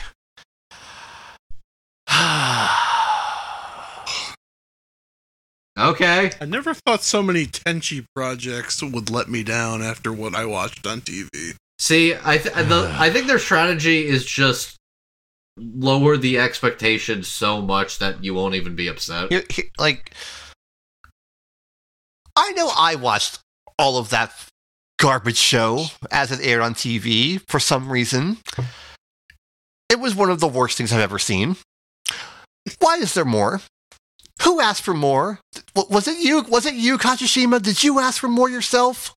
Apparently, from what I'm being told, this is focusing more on the lore stuff for whoever cares about Tenchi lore, I guess. Good. We're getting more lore building like the 4th and 5th OVA series gave us. How fun. Yeah, so I guess for anyone who cares about Tenchi lore, there you go, I guess.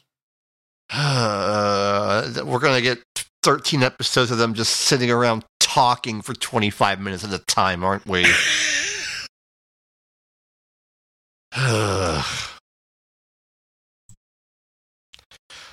Also, apparently, AIC is now owned by a common writer. Yep. Yeah, sure. Why not, man? Whatever. You think we're kidding? We're not. We are not kidding. We're never kidding. Unfortunately. Yeah, it's Masahiro Inoue. He is basically the guy who is now the CEO of AIC and can do whatever he wants with these IPs now. Sure. Either good or bad. You know what? Scratch the Tenchi Muyo thing. Just give us an animated Kamen Rider. With Blackjack. I mean, we have Futo PI. I mean, give us another one. Okay. Okay, well, after that baffling whatever, there's nowhere to go but up, so it's time to roll out the lists for our annual installment of List Mania, where we go through lists, because people love lists. Hell yeah. Bring it on. List me, baby. Alright, and we will start with a Japanese list. Coming to us from anime.jp. So this is a fan tallied poll from the internet.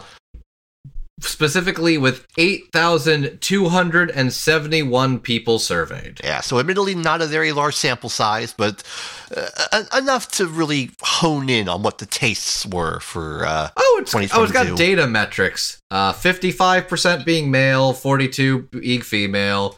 Skewed younger, with 44.2% of those responded under the age of 19, 11 from 20 to 24. So it actually, wow, younger. This is actually perspectives of a lot of younger people who took this poll. Yeah, very interesting. Okay, so we shall we'll go through the list from 10 to 1. Number 10, Summertime Rendering. So that is supposedly, allegedly, maybe coming out tomorrow, according to like some Latin American stuff. We'll add it and post it if Summertime Rendering is in fact out by the time this comes out. Yep, quick update. It is now on Hulu with an English dub in full. So, there you go. Enjoy it. Cool.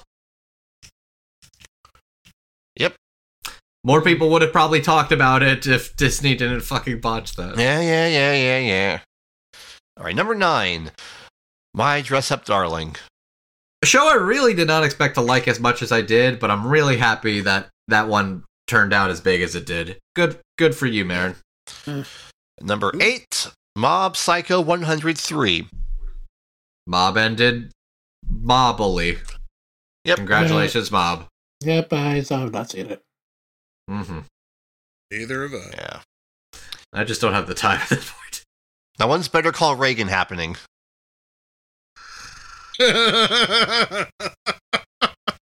pretty good, actually. I'm just going to watch. Like, there's so much Reagan stuff that I love the internet just drawing Reagan shit. It's great. Yeah. Reaganomics.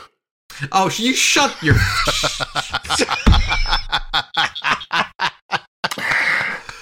Duelist. That's such a good pun, and I'm so angry with you right now. Duelist. How could you? That's something I would expect from Andrew. That is something I would do. That is something I would do. That's why I'm angry I didn't think of it. Oh boy. Okay. Number 7, season 6 of My Hero Academia. It's a good season of My Hero Academia. Yay.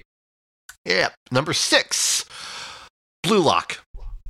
I'm very behind on this, but I really liked what I saw of Blue Lock, and it seems like it's definitely a show that was worth the attention. Yeah. Number 5, Spy Family. Wow, only in the bottom of the top 5. Wow. Yeah, Spy Family's great, and it's doing big. Yep. Number 4, Chainsaw Man. Chainsaw Man. I've heard of the show. By the way, if anybody wants my opinion of what's the best of the 12 EDs, it's the Maximum the Hormone song. Yep. Number 3, What? Dropkick on My Devil X. What? Yeah. Really? Really? Wow, actually? If 5 people buy the disc, they'll make another season. Man, that fucking Hatsune Miku deal paid dividends. Shit. Alright. Number 2, Boshi the Rock. Like my post! Like my post! Let's get some vibes up in here. Tequila shots. Oh my god. Yeah, fucking great on Bochi. That's awesome. Yep. And number 1, possibly Hideo Kojima's favorite show of all time, Licorice Recoil. Licorice. It is like licorice, but it's licorice. That was a good show. I watched that a month or so ago. That was a pretty good show. Those were very good girls. I know people were mad about it not being canon gay, but like, there was literally like a sunset with lesbian flag colors, man. Like, they were going for it, even if they didn't like tonsil hockey. It was a great show, though. I actually enjoyed that a lot more than I was expecting it to. Dub's very good. Yeah. Yeah, there was that. And now we're going to go to light novels. First, light novels by series. And this comes to us from Oricon. All we have is the top 5 because this information is getting harder and harder to find. Yeah, it's like, I like the more specific details, and it feels like it's always only top 5 and 10 now. Yeah. All right, so we'll just go with what we got. So number 5, Alia sometimes hides her feelings in Russian. Cool. Is that the actual title? Yes. Yes, that's the actual title. It's a rom-com between like a half Japanese, half Russian girl, and I think she just sometimes like hides what she wants to say and when she speaks in Russian. I see. Yeah. Number 4, Classroom of the Elite. Makes sense. Right. Number 3, Overlord. Also makes sense. Both got new animes this year. Yep. Number 2, Classroom of the Elite Year 2. The sequel series. Cool. Sure. And number 1, that time I got reincarnated as a slime. Yeah, I still like slime. I still got a debate on whether or not I gotta go see the new movie. And now we're going to go to the light novels by volume because there are some interesting entries here. Again, 5 to 1. So number 5, Licorice Recoil Ordinary Days. Yeah, Licorice Recoil was very successful for those who didn't know. Yep. Is that the regular manga, or is that like a Light novel. It's a light novel, so it's Yeah. Well, I didn't know if the regular days thing was like a spinoff. It's an original series, so yes. Okay. Number 4, Overlord Volume 15. I think I heard that one's almost done. I remember seeing that. I think that was almost over. Okay. Number 3, Slime Time Volume 19. Cool. And number 2, Overlord Volume 16. Also cool. And number 1, the novel of Suzume no Tojimari by Makoto Shinkai. Cool. Mm. So yeah, oh god, when is that? That's April for us, right? I believe so, yes. Okay, fun. All right. And so we move on to the top-selling manga series in Japan, which I had to dig up a Reddit post just to find a top 10 list. Seriously, Oricon, what's up? I don't know. Anyways, top yes. 10. Top 10. Starting with number 10, which I can't believe I forgot to put this in here, but this is getting a big anime very, very soon. Oh fuck, you forgot to put that they announced the Kaiju number 8. Okay, fuck. That one we actually should talk about, because they announced the studios for it. Yeah. So, I was under the assumption, just from a lot of hearsay, that I think that was going to be a Studio Bones project. It was not a Studio Bones project. It was Production IG and Kara? Yeah. Doing monster designs, I think. They're doing, like, the kaiju designs for that show in particular, and might be doing a bunch of other support stuff on that project in general. Just, this is legitimately the first thing they have done post-Evangelion.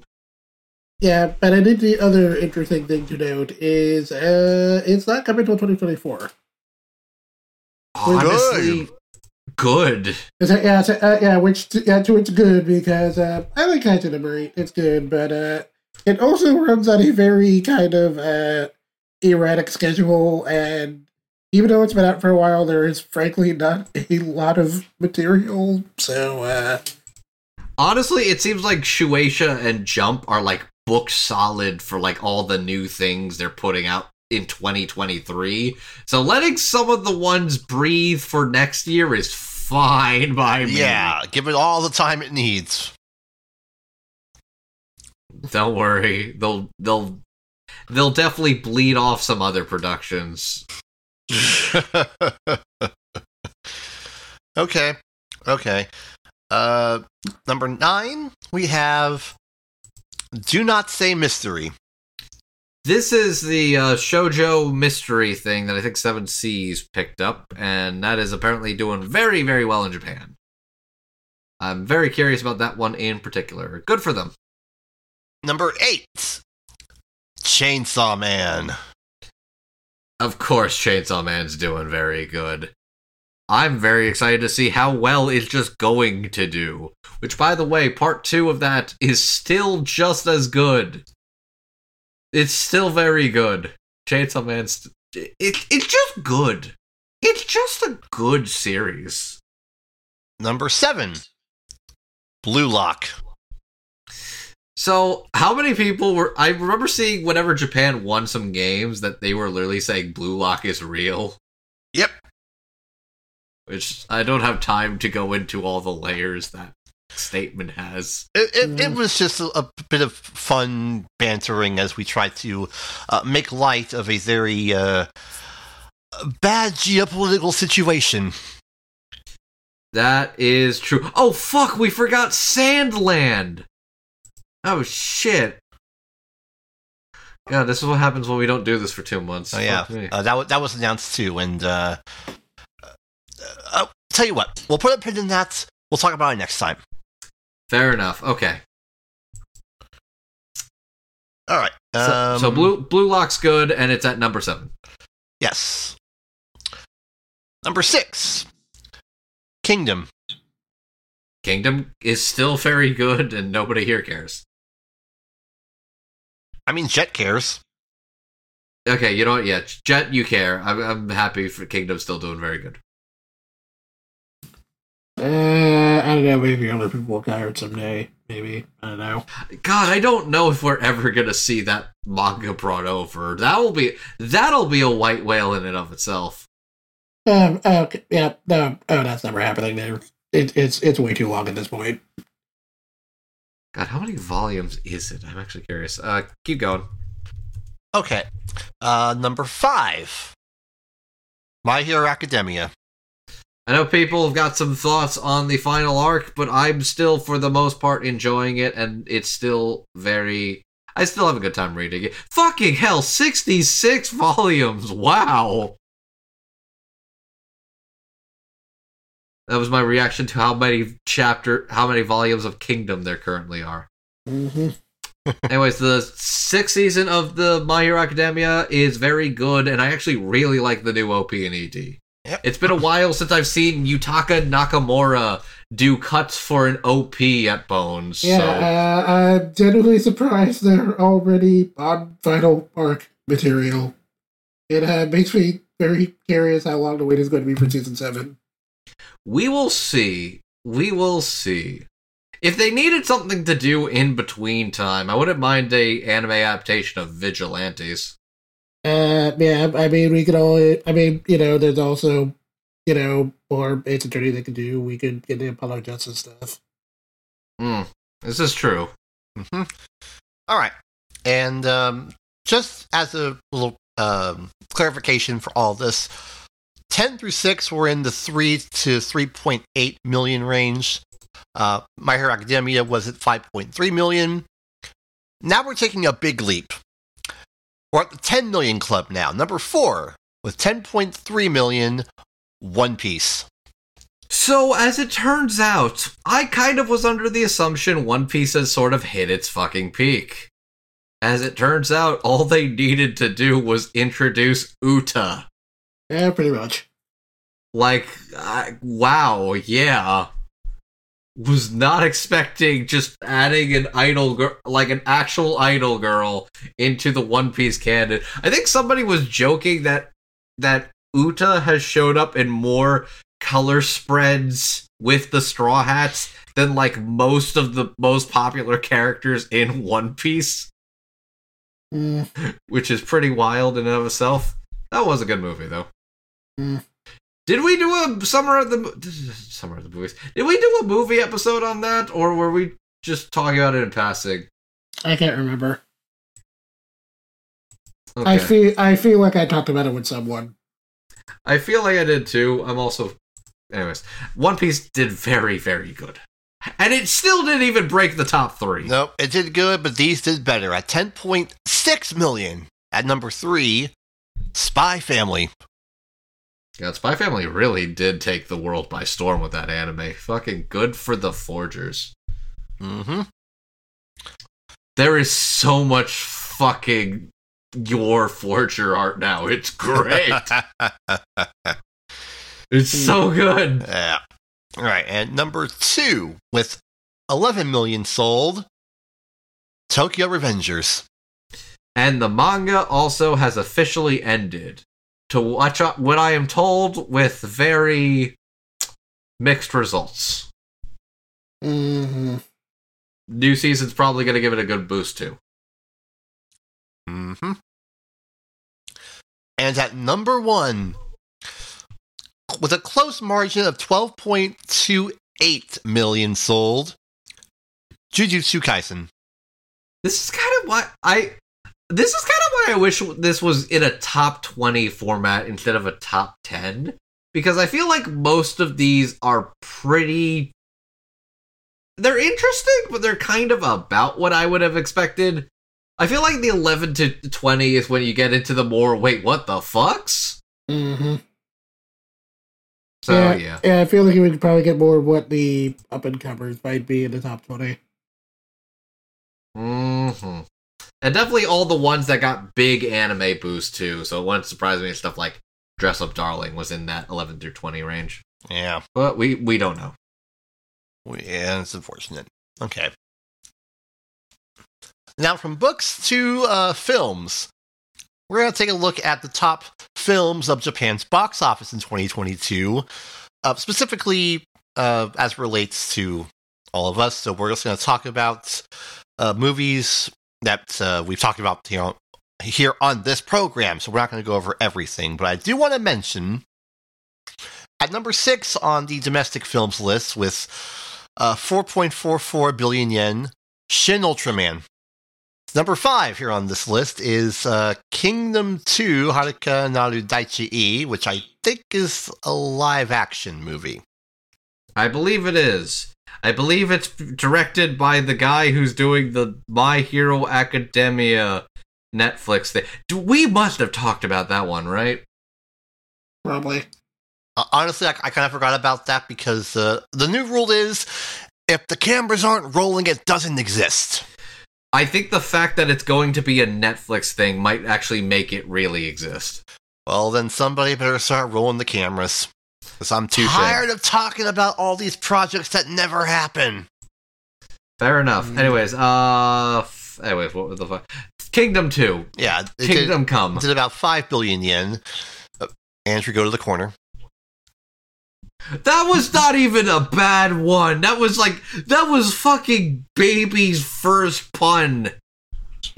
I expect better from you than that. I expect quality and work. Fair enough. I didn't work. Yeah, sometimes... Look, sometimes when you got a Kingdom Come, you're just a little bit lazy. I get it. Sometimes you just gotta get one out of your system. That's better. Now go to the corner. Thank you. I will. Okay, number 4. With about 9.78 billion yen, Detective Conan, The Bride of Halloween. Don't tell Jack. And Detective Conan is so big. Yep. Actually, he's still small, I think. Alright, number 3. With 10 billion yen as of Christmas Day 2022, Suzume no Tojimari. Cool. Which I believe as of now, as we've crossed over into the new year, it's past 12 billion, so it is now the 10th highest grossing anime film of all time in Japan. And before I continue, the mention of the highest grossing foreign film in Japan in 2022, with 13.5 billion yen, or $102 million US, was Top Gun Maverick. Wait, really? Yeah. Huh. Okay. I say that because on the domestic side of things, with 13.8 billion yen at number 2, Jujutsu Kaisen 0. Wow. Wow. Yep. And at number 1, which is the highest grossing film overall in Japan in 2022, with 18.78 billion yen as of Christmas Day last year, so a couple weeks ago, One Piece Film Red. Yeah, It's really fucking nuts how big that one got. I guess it helped that it was it was also pretty accessible for people, because I saw that with Steph, who had not seen past Skypiea, and she still had a good time. It was yeah, good. Yeah, that one was a lot of fun. There you go. There are your films for the year. And now we come to the big one, the annual Anime News Network Megapole. God, speaking of me being sad that there's only the top 10 for this, I wanted to know the nitty-gritty, but we only get the best of the top 10. I wanted to know the ones with the least. God, same! Same! It is a shame that they got rid of all that, but at least we have 3 lists, actually. We have a best series, a best films, and a worst series list. Mm-hmm. So you know what? Let's talk about the worst ones first. 10-1. This is a fair concession of not having the whole list. So here we go. 10-1 on the worst list of the year. Number 10. I've somehow gotten stronger when I improved my farm-related skills. Throw a carrot at a bad CGI dragon. I got it right this time, chat. Fuck off. Number 9. Housing Complex C. That's unfortunate. I've still yet to see that. I've heard good to mixed. I mean, it was only 4 episodes. Come on. Alright. Number 8. A Couple of Cuckoos. Yeah, it sounded like people were okay on this one, but definitely not too hot on it. Yeah. Number 7. Don't Hurt Me, My Healer. This one seemed pretty inoffensive to me. Yeah. Number 6. Peter Grill and the Philosopher's Time, Super Extra. I'm surprised there were people who remembered that. I think we were like the people that talked about it the most, talking about that one hot elf girl and trying to find out, did his sister want to fuck him or not? I went very hard and extensive for that research. What? Okay, yeah, that was a whole thing for the seasonal. Yeah, okay.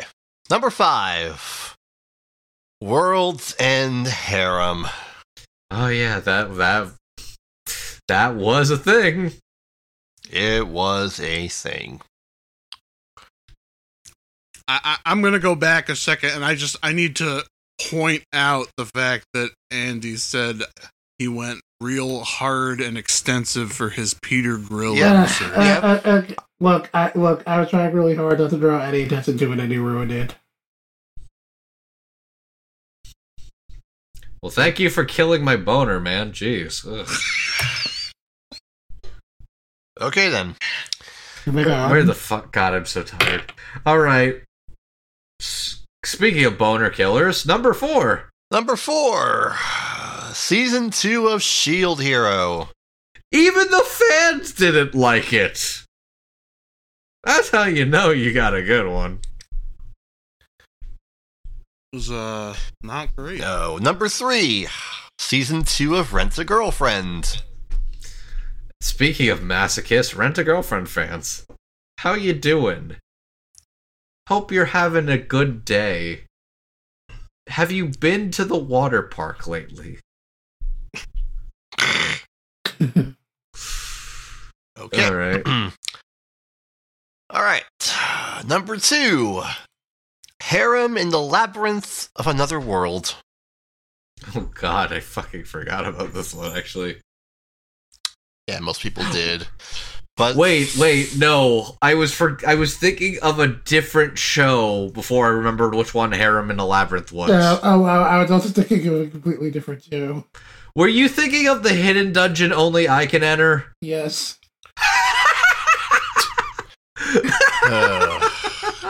Fucking Christ. Okay, but of course, only one could be the worst of the worst, and unfortunately, this is not just a bad show. It was a disappointing show. Number 1, Lucifer and the Biscuit Hammer. Yeah. Cannot describe how disappointing this one makes me, especially learning what might have befallen the show in actuality. So, I remember watching Jeff's Worst of the Year video, and he basically said, if this anime killed any chances for a Spirit Circle adaptation, it will remain the worst one of the year. But the second that a Spirit Circle anime does in fact come into existence, then his actual worst anime of the year will be Freak Angels. That's a fair assessment, but it's a real disappointing. This sucks. Again, I really like Biscuit Hammer. It's a story. It's a shame this happened. So again, it might kill any chances of a Spirit Circle anime. And apparently, taken with a grain of salt because apparently the posts are now gone, so we cannot be confirmed. But supposedly, supposedly some stuff happened behind the scenes with that. apparently they had to start production on that show over because someone high up on the animation team wanted to make a bunch of changes to the story and got vetoed, and then took their work with them when they left. So that would honestly probably explain why the show looks as bad as it does. That certainly was an oof indeed. Okay, so I don't know what else to say about the show that hasn't already been said. Move on. Let's move on. Lucifer and the Pisca Hammer, go to the corner and think about what you've done. That is the worst thing I could possibly say to you. I'm not mad. I'm just really, really disappointed. Anyway, let's go on to the best movies of the year per the Anime God, this list is wild. What the fuck? Okay, number 10. Dragon Ball Super, Superhero. Fucking what, mate? I don't know. Oh, okay. Sure. Some people just don't appreciate a good Himbo Beast Gohan when they see it. I don't know what you want me to say. Especially with number 9, which I'm told is mostly recap. Yeah, number 9. Odd Taxi in the Woods. Yeah, I guess if you really wanted to know what happened after Odd Taxi's ending, and I don't know why you would want to know that, it kind of literally defeats the purpose, but if you want to know, you can watch the movie, I guess. If you're the type of person who really could not stand the not knowing what happened at the end of The Sopranos, this movie's for you. Number 8, Slime Time, Scarlet Bond. That comes out in theaters next week. I may or may not go check it out. Still a little peeved at my local theater screwing up the number 7 on here now that I'm looking at it. Number 7, the quintessential quintuplets, the movie. Yeah, I'm still a little peeved at my local theater literally just giving the dub screening that I paid for, and it was just the sub one. I did like the movie though, but I was just annoyed about that, so I would have to either go out of the way if I wanted to see Scarlet Bond, since I don't trust my local theater anymore. Good movie though. Glad to see it on here. Disappointing it's not on 5 for reasons. Number 6, we have Bubble. I don't believe people liked Bubble more than Dragon Ball Superhero. Just fucking saying. Number 5, Fruits Basket Prelude. I still need to watch this, and I know people have complicated feelings about the source material for valid reasons. I'm still curious because it's Fruits Basket. Yep. Watch it. Number 4, SAO Progress Schism of Deep Hurting, whatever. SAO, the movie, Progressive. God, how do you say that? Scherzo?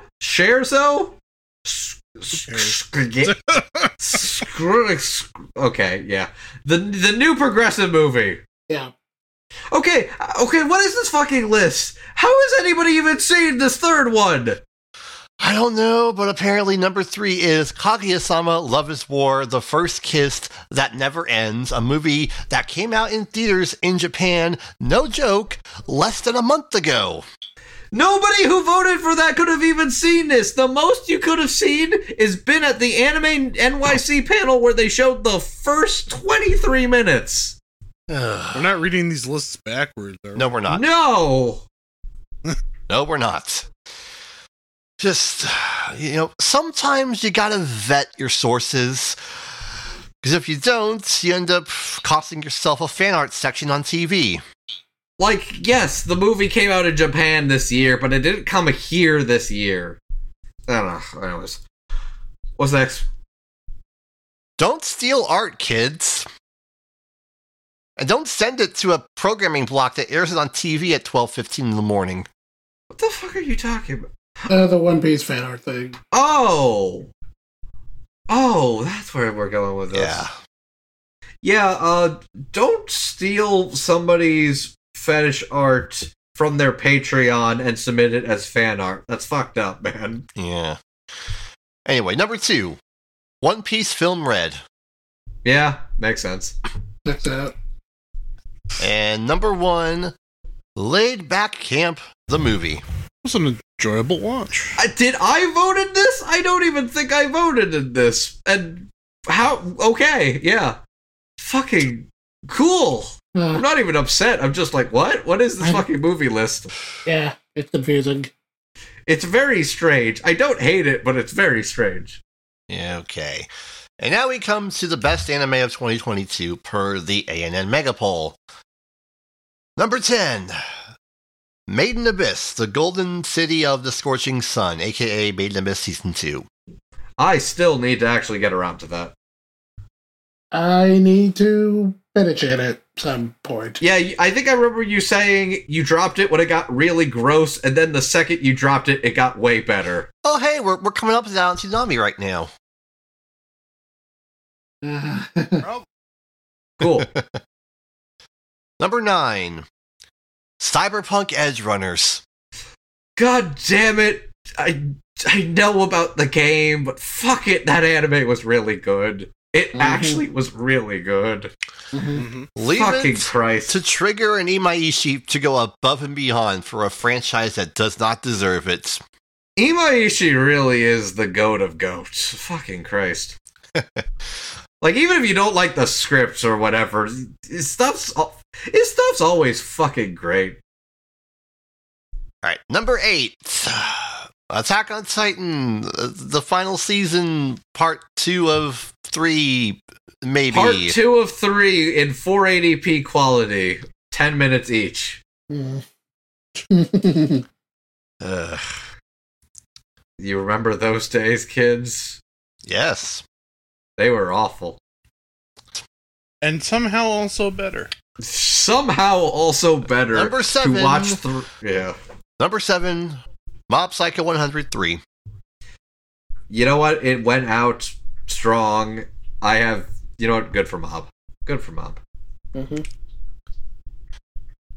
Number 6, Licorice Recoil. I'd say that was probably one of the bigger surprise originals of the year, and it was very good. I quite liked it. Good for Licorice. Those bitches be gay. Good for them. Good for them. It also had like an actual like canon gay black guy there. Yep. Which I think that was my biggest shock, was that this very Yuri adjacent girls shooting gun show had a canon gay black man who was not a joke character and was actually a very developed character. You love to see it.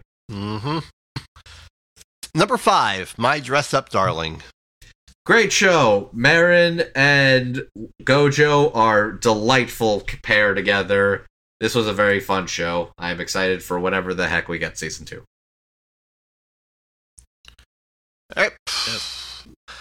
Number 4, Kaguya-sama Love is War Ultra Romantic. Yeah, it fucking nailed it. It fucking nailed it, and it's still really fucking good. I can't wait for the movie that comes out. Yep. The movie that was the number 3 best movie, despite not even being fucking out at the time of the polling. Oh my god, okay. Number 3, Bocchi the Rock. The little fucking upstart indie band that could take on the giants. Yep. Number 2, Chainsaw Man.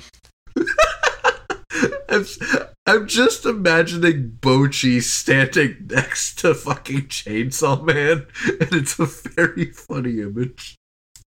I just feel the absolute abject, disassociative, out-of-body terror she would feel standing next to a ravenous man made of fucking chainsaws. I mean, okay, you say that, but she would react the same way if she was just standing next to Denji. Or how about her standing next to the chainsaw dog It'll thing? basically end up sounding like this.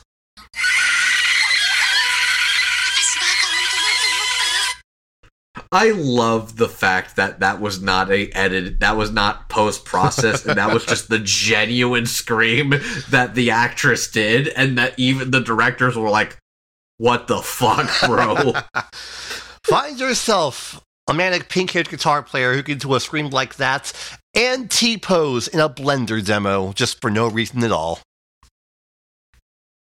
Bocchi the Rock was good. And so was Chainsaw Man, Yeah. which was also very good. And I see you motherfuckers out there. God, who's the pathetic motherfucker that made a fix the anime petition? You stupid bitch motherfuckers. Yes, it's different from the manga, but the manga's still there and the anime adaptation is fine.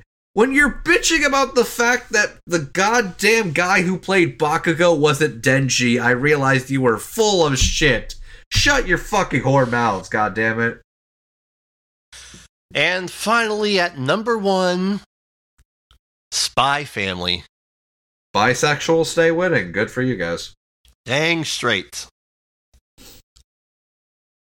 Yeah, Spy Family is great. And yeah, this is... Yeah. All right. And now we come to our various home video releases, which means our show is almost over. But given how many releases we have to go through, we'll probably be here for another half hour. No, we won't. We'll No, make this quick. no, we won't. Okay, well, let's see how far we go. Clock's running. Starting off with a release from G-Kids coming out on February 21st. Giovanni's Island. Cool. Mhm. I don't know what this is, and I think it's Production IG, but cool. Cool. Mm-hmm. Okay.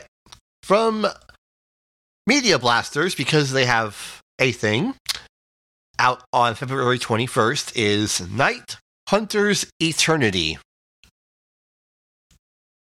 Good for them. Yeah. Good for them. I'm glad they brought something to dinner. Yeah. But there's more on this buyAnime.com site from them. Wink, wink, if you're into Fatal Fury. There might be something there for you. Are you talking about Girl in the Shell? No, but that's also a very strange oddity in itself, and I can't get over the logo Girl in the Shell. I guess it's legally okay because it's a parody title, but nothing to do with it. Porn parody laws. You love to see it. Yes. You never see it coming until it finishes. Corner. I'm back, baby. Okay, moving on. Did you fucks miss me? Moving on. From Viz, out on February 28th, Season 1 of Jujutsu Kaisen, with the limited edition set that will come with the soundtrack. Be ready for the sticker shock. Its MSRP is $100. Yeah, I think it's also the first part, not even the full first season. Yes, it's the first part of Season 1. Pardon me. So, which makes that price a little more shocking. It is entirely because of the soundtrack. Yeah. It's a neat little addition, but yeah. Definitely a bit steep, even for like a first half element. Yeah. If you want a, I guess, price comparative version, the same release from Anime Limited is, when is this coming out? It's coming out, it's been out. It's been out since May. You can buy it from their website for 52 British pounds sterling, which in US dollars is $63.19. Wow, that is... wow, okay. Though that is before shipping, so you might make up the cost that way, but if you have the means, go for it. Cool. Also out on February 28th, it is the better re-release of Sailor Moon R. Yay. Mm-hmm. And out on March 21st, a Netflix title, Levius. Yeah, I wasn't expecting this. This was Polygon Pictures We Have Megalobox at Home series, but it was also a manga that I think Viz has already too. Mhm. Which was a surprise, but not an unwelcome one, which means, yes, Viz is still down for picking up things for home video from Netflix, which is kind of why I think Comey Can't Communicate is on the table for them. And according to the trailer video on YouTube, because there is no listing on Right Stuff up yet, on March 28th, part 1 of season 2 of Yashahime with the LE that some of you out there might like. Cool. And now we go to Crunchyroll for their March releases, starting on March 7th. Our first of 4 LEs from them in the month. Yeah, this is an interesting month for releases. Yeah, a lot of things got LEs. One thing didn't get anything special, but we'll get there in a moment. So, first, our first LE of the month out on March 7th, Heaven's Official Blessing. This is a very pleasant surprise for an LE, but you know what? I know people that would eat this shit up. This is a very pleasant surprise. I'm actually pretty happy to see this one get a nice LE. Good for the Heaven's Official Blessings fans. Good for you guys. And we have part 2 of season 1 of Jobless Reincarnation. That one's not an LE because part 1 was the LE. On March 14th, we have a pair of movies out. We have Sing a Bit of Harmony. Nice. I still need to watch this, but it is now on Crunchyroll, so I should really get around to watching this. Yep. And we have Dragon Ball Super Superhero in the most plain release you could possibly imagine. Nothing special, no frills, and it's probably going to have some bad color and color issues on the disc. It would not surprise me if there's going to be like some sort of like Best Buy exclusive version. They'll probably do like a steelbook over there, but like this, when I say bare bones, like this is it. In Japan, they got a 4K release. Here, nothing. Yeah, I can't say I'm surprised. That's how I. I'm still gonna get it at some point, but yeah. Yeah, just What to all you out there who are going to get it, if this does in fact have the green tint, you all have about 2 months to download DaVinci Resolve. We'll learn how to use it. We'll learn how to rip your Blu-ray copy and color correct it yourself. Okay. I'm not gonna do that, but okay. It's a free program. But yeah, anyway. I'm still not gonna do it. Okay, fine. All right. On March 21st, we have another movie out, Jujutsu Kaisen 0, with a retailer-exclusive lenticular, which honestly kind of looks even more plain than the regular release, so what's the point? Just get the regular release. I think the thing that's at least notable about that is that for some reason the the lenticular has the DVD, but the regular release is just the Blu-ray. Mm. So that's kind of odd. Yeah, that's weird, but also out on March 21st, Part 3 of Season 12 of One Piece.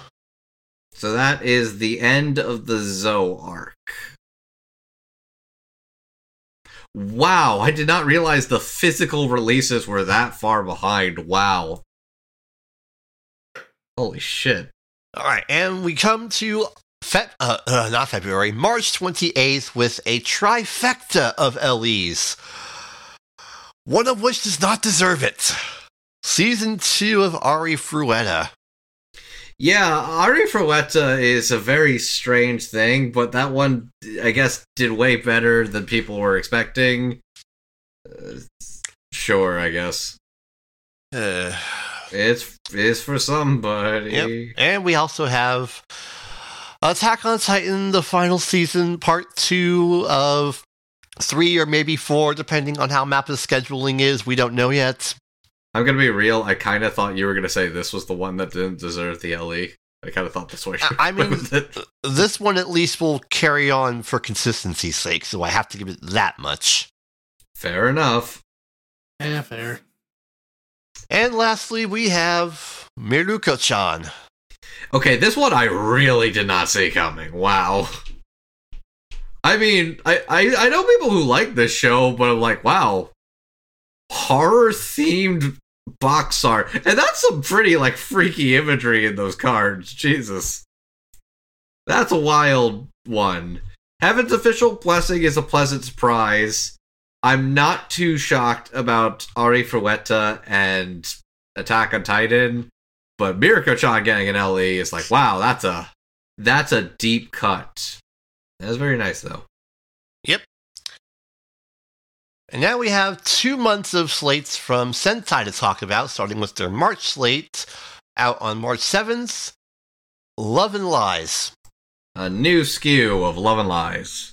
Oh, this one was released prior? I kind of forgot about that. This one was released... Love and Lies, I think, came out in, like, the mid-2010s. Let me see. 2017. So, yes, this is a new skew. First released in 2018. Okay, I got it. It's hard to keep track. Especially if you don't care about the show, I get it. Yeah. What I do care about, on March 14th, is a new release of Watsumote. This one actually is notable because people genuinely thought they lost the rights to this. So, glad to see they still got the rights to this and are putting out a new skew. Yep. Hey. Now all of you can once again hear Monica Rial as the most insane girl who ever lived. The banger-ass opening, too. On... I'm getting my months mixed up. March 21st, a new release of Kill Me Baby. Let me just take a look at the releases here. First release back in 2013 on DVD and 2014 on Blu-ray, and here we are again, almost 10 years later. Yep, very much We have a new release here, also out on March 21st. Sayuki Reload Zero-In. This is the new Sayuki series going out on Blu-ray. Cool. And on March 28th, a very lewd steelbook of Chivalry of a Failed Knight. I know people really like this one, and... Okay, I'm probably not going to buy the steelbook of this for reasons. Yeah. And we go to April now for their newly announced slate of something. April 4th has a new release of Fantasia Doll. Oh, that was a new thing. I thought that was that new key anime. Oh, wow, okay. I'd never even heard of this then. I'm sorry. I misspelled it. It is Fantasista Doll. God, that is a very confusing title. Oh, that's a terrible... I've never even heard of this. Wow. Plot summary. Uzume Ono is a young student and former champion of a trading card game competition. She is trusted with a special device containing 6 powerful Fantasista dolls. These dolls are sentient virtual beings who reside in cards which are now controlled by their new master, Uzume. What? First released on Blu-ray and DVD back in 2014. What the Okay. Here's the name. Created by Goro Taniguchi. Now it makes sense. Now it makes sense. Okay, cool. Yeah. What else is there? On April 11th, we have a complete set of To Love Ru. I mean, if you want all of it in one set, that's a cool place to have it. Yep. On April 18th, we have a new set, Ya Boy Kong Ming. Your boy Kong Ming's great. I'm definitely going to pick that one up at some point. And on April 25th, we have a steelbook of Gate. Really? Yep. Man, this is 2 months worth of releases for Sentai, and This is uniquely sparse, even for them. Like, I like your boy Kong Ming, but like April has 4 new things. Like their max is usually like 5 to 6. Yeah. Okay. I'm not gonna read too much into it right now, but I guess it's pretty light. Well, as an addendum to this, just because I saw it pull up here from Nintendo Wire, Bushy Road is publishing a Review Starlight visual novel game for Switch this year. Cool. So if you're into that, then there you go. And we end things off on Discotheque's February slate, February 28th. We have Season 5 of Symphogear. The final one, they've committed to putting out all 5 seasons of Symphogear. That's pretty awesome. Mm-hmm. We have Aim for the Ace. The Shoujo Tennis Show, which looks pretty fun. We have Ghost Stories. A new Blu-ray release with a commentary from Stephen Foster himself. Yep. And a restored comedy subtitles track. Oh boy, yeah. They know who they're marketing it to, let's be real. Yeah. We also have Kamen Rider Black. Hey, I'm told that's one of the really good ones. Yeah, and we have... Oh god, this title. This title is unbelievably Okay, clunky. it is Fist of the North Star, The Legend of the True Savior, Legend of Rao, Chapter of Death and Love, the movie. What a fucking title. You could have gotten rid of at least one of the subtitles. I would have probably opted to get rid of Legend of the True Savior. But Chapter of Death and Love is clunky enough, you could consider it. No, I would actually say keep the Savior part and remove the death stuff. The Savior part is actually kind of a bit more Defense of the North Star. Really? Okay, cool. Either way, aggressively clunky title. But it is a brand new English dub from the lovely folks at Sound Cadence Studio, with a lot of people who have familiar to the Fist of the North Star dubbing franchise in some form or another. And that's pretty goddamn cool. Yeah. And just as one last addendum, if any of you out there have $100 to burn, on March 24th, you can buy the 5th of 5 Gundam Reconquista in G movies. They did it. It's the last one. I'm good. Amazing Tomino committed to that. But, I'm good. Thank you. Yeah. With that, that's everything.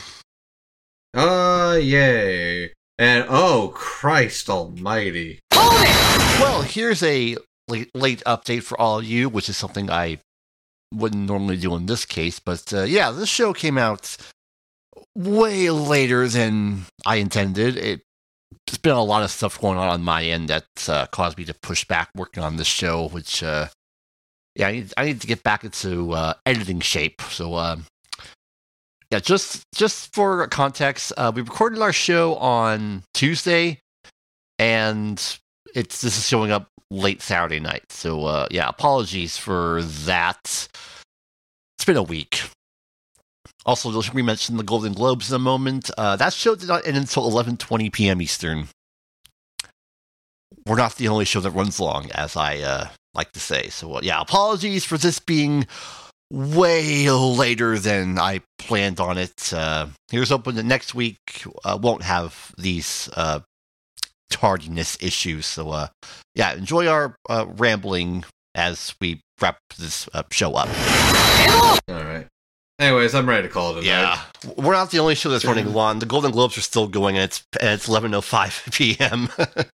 Let's not beat the Golden Globes. Okay, let's wrap bed. this up. So, any final words before we head out of here for a while?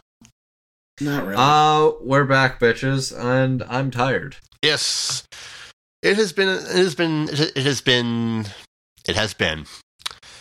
and as it has been, so we shall be. So, that'll do it for us. Thank you for listening to this edition of Podcast O&A, our first episode of the new year.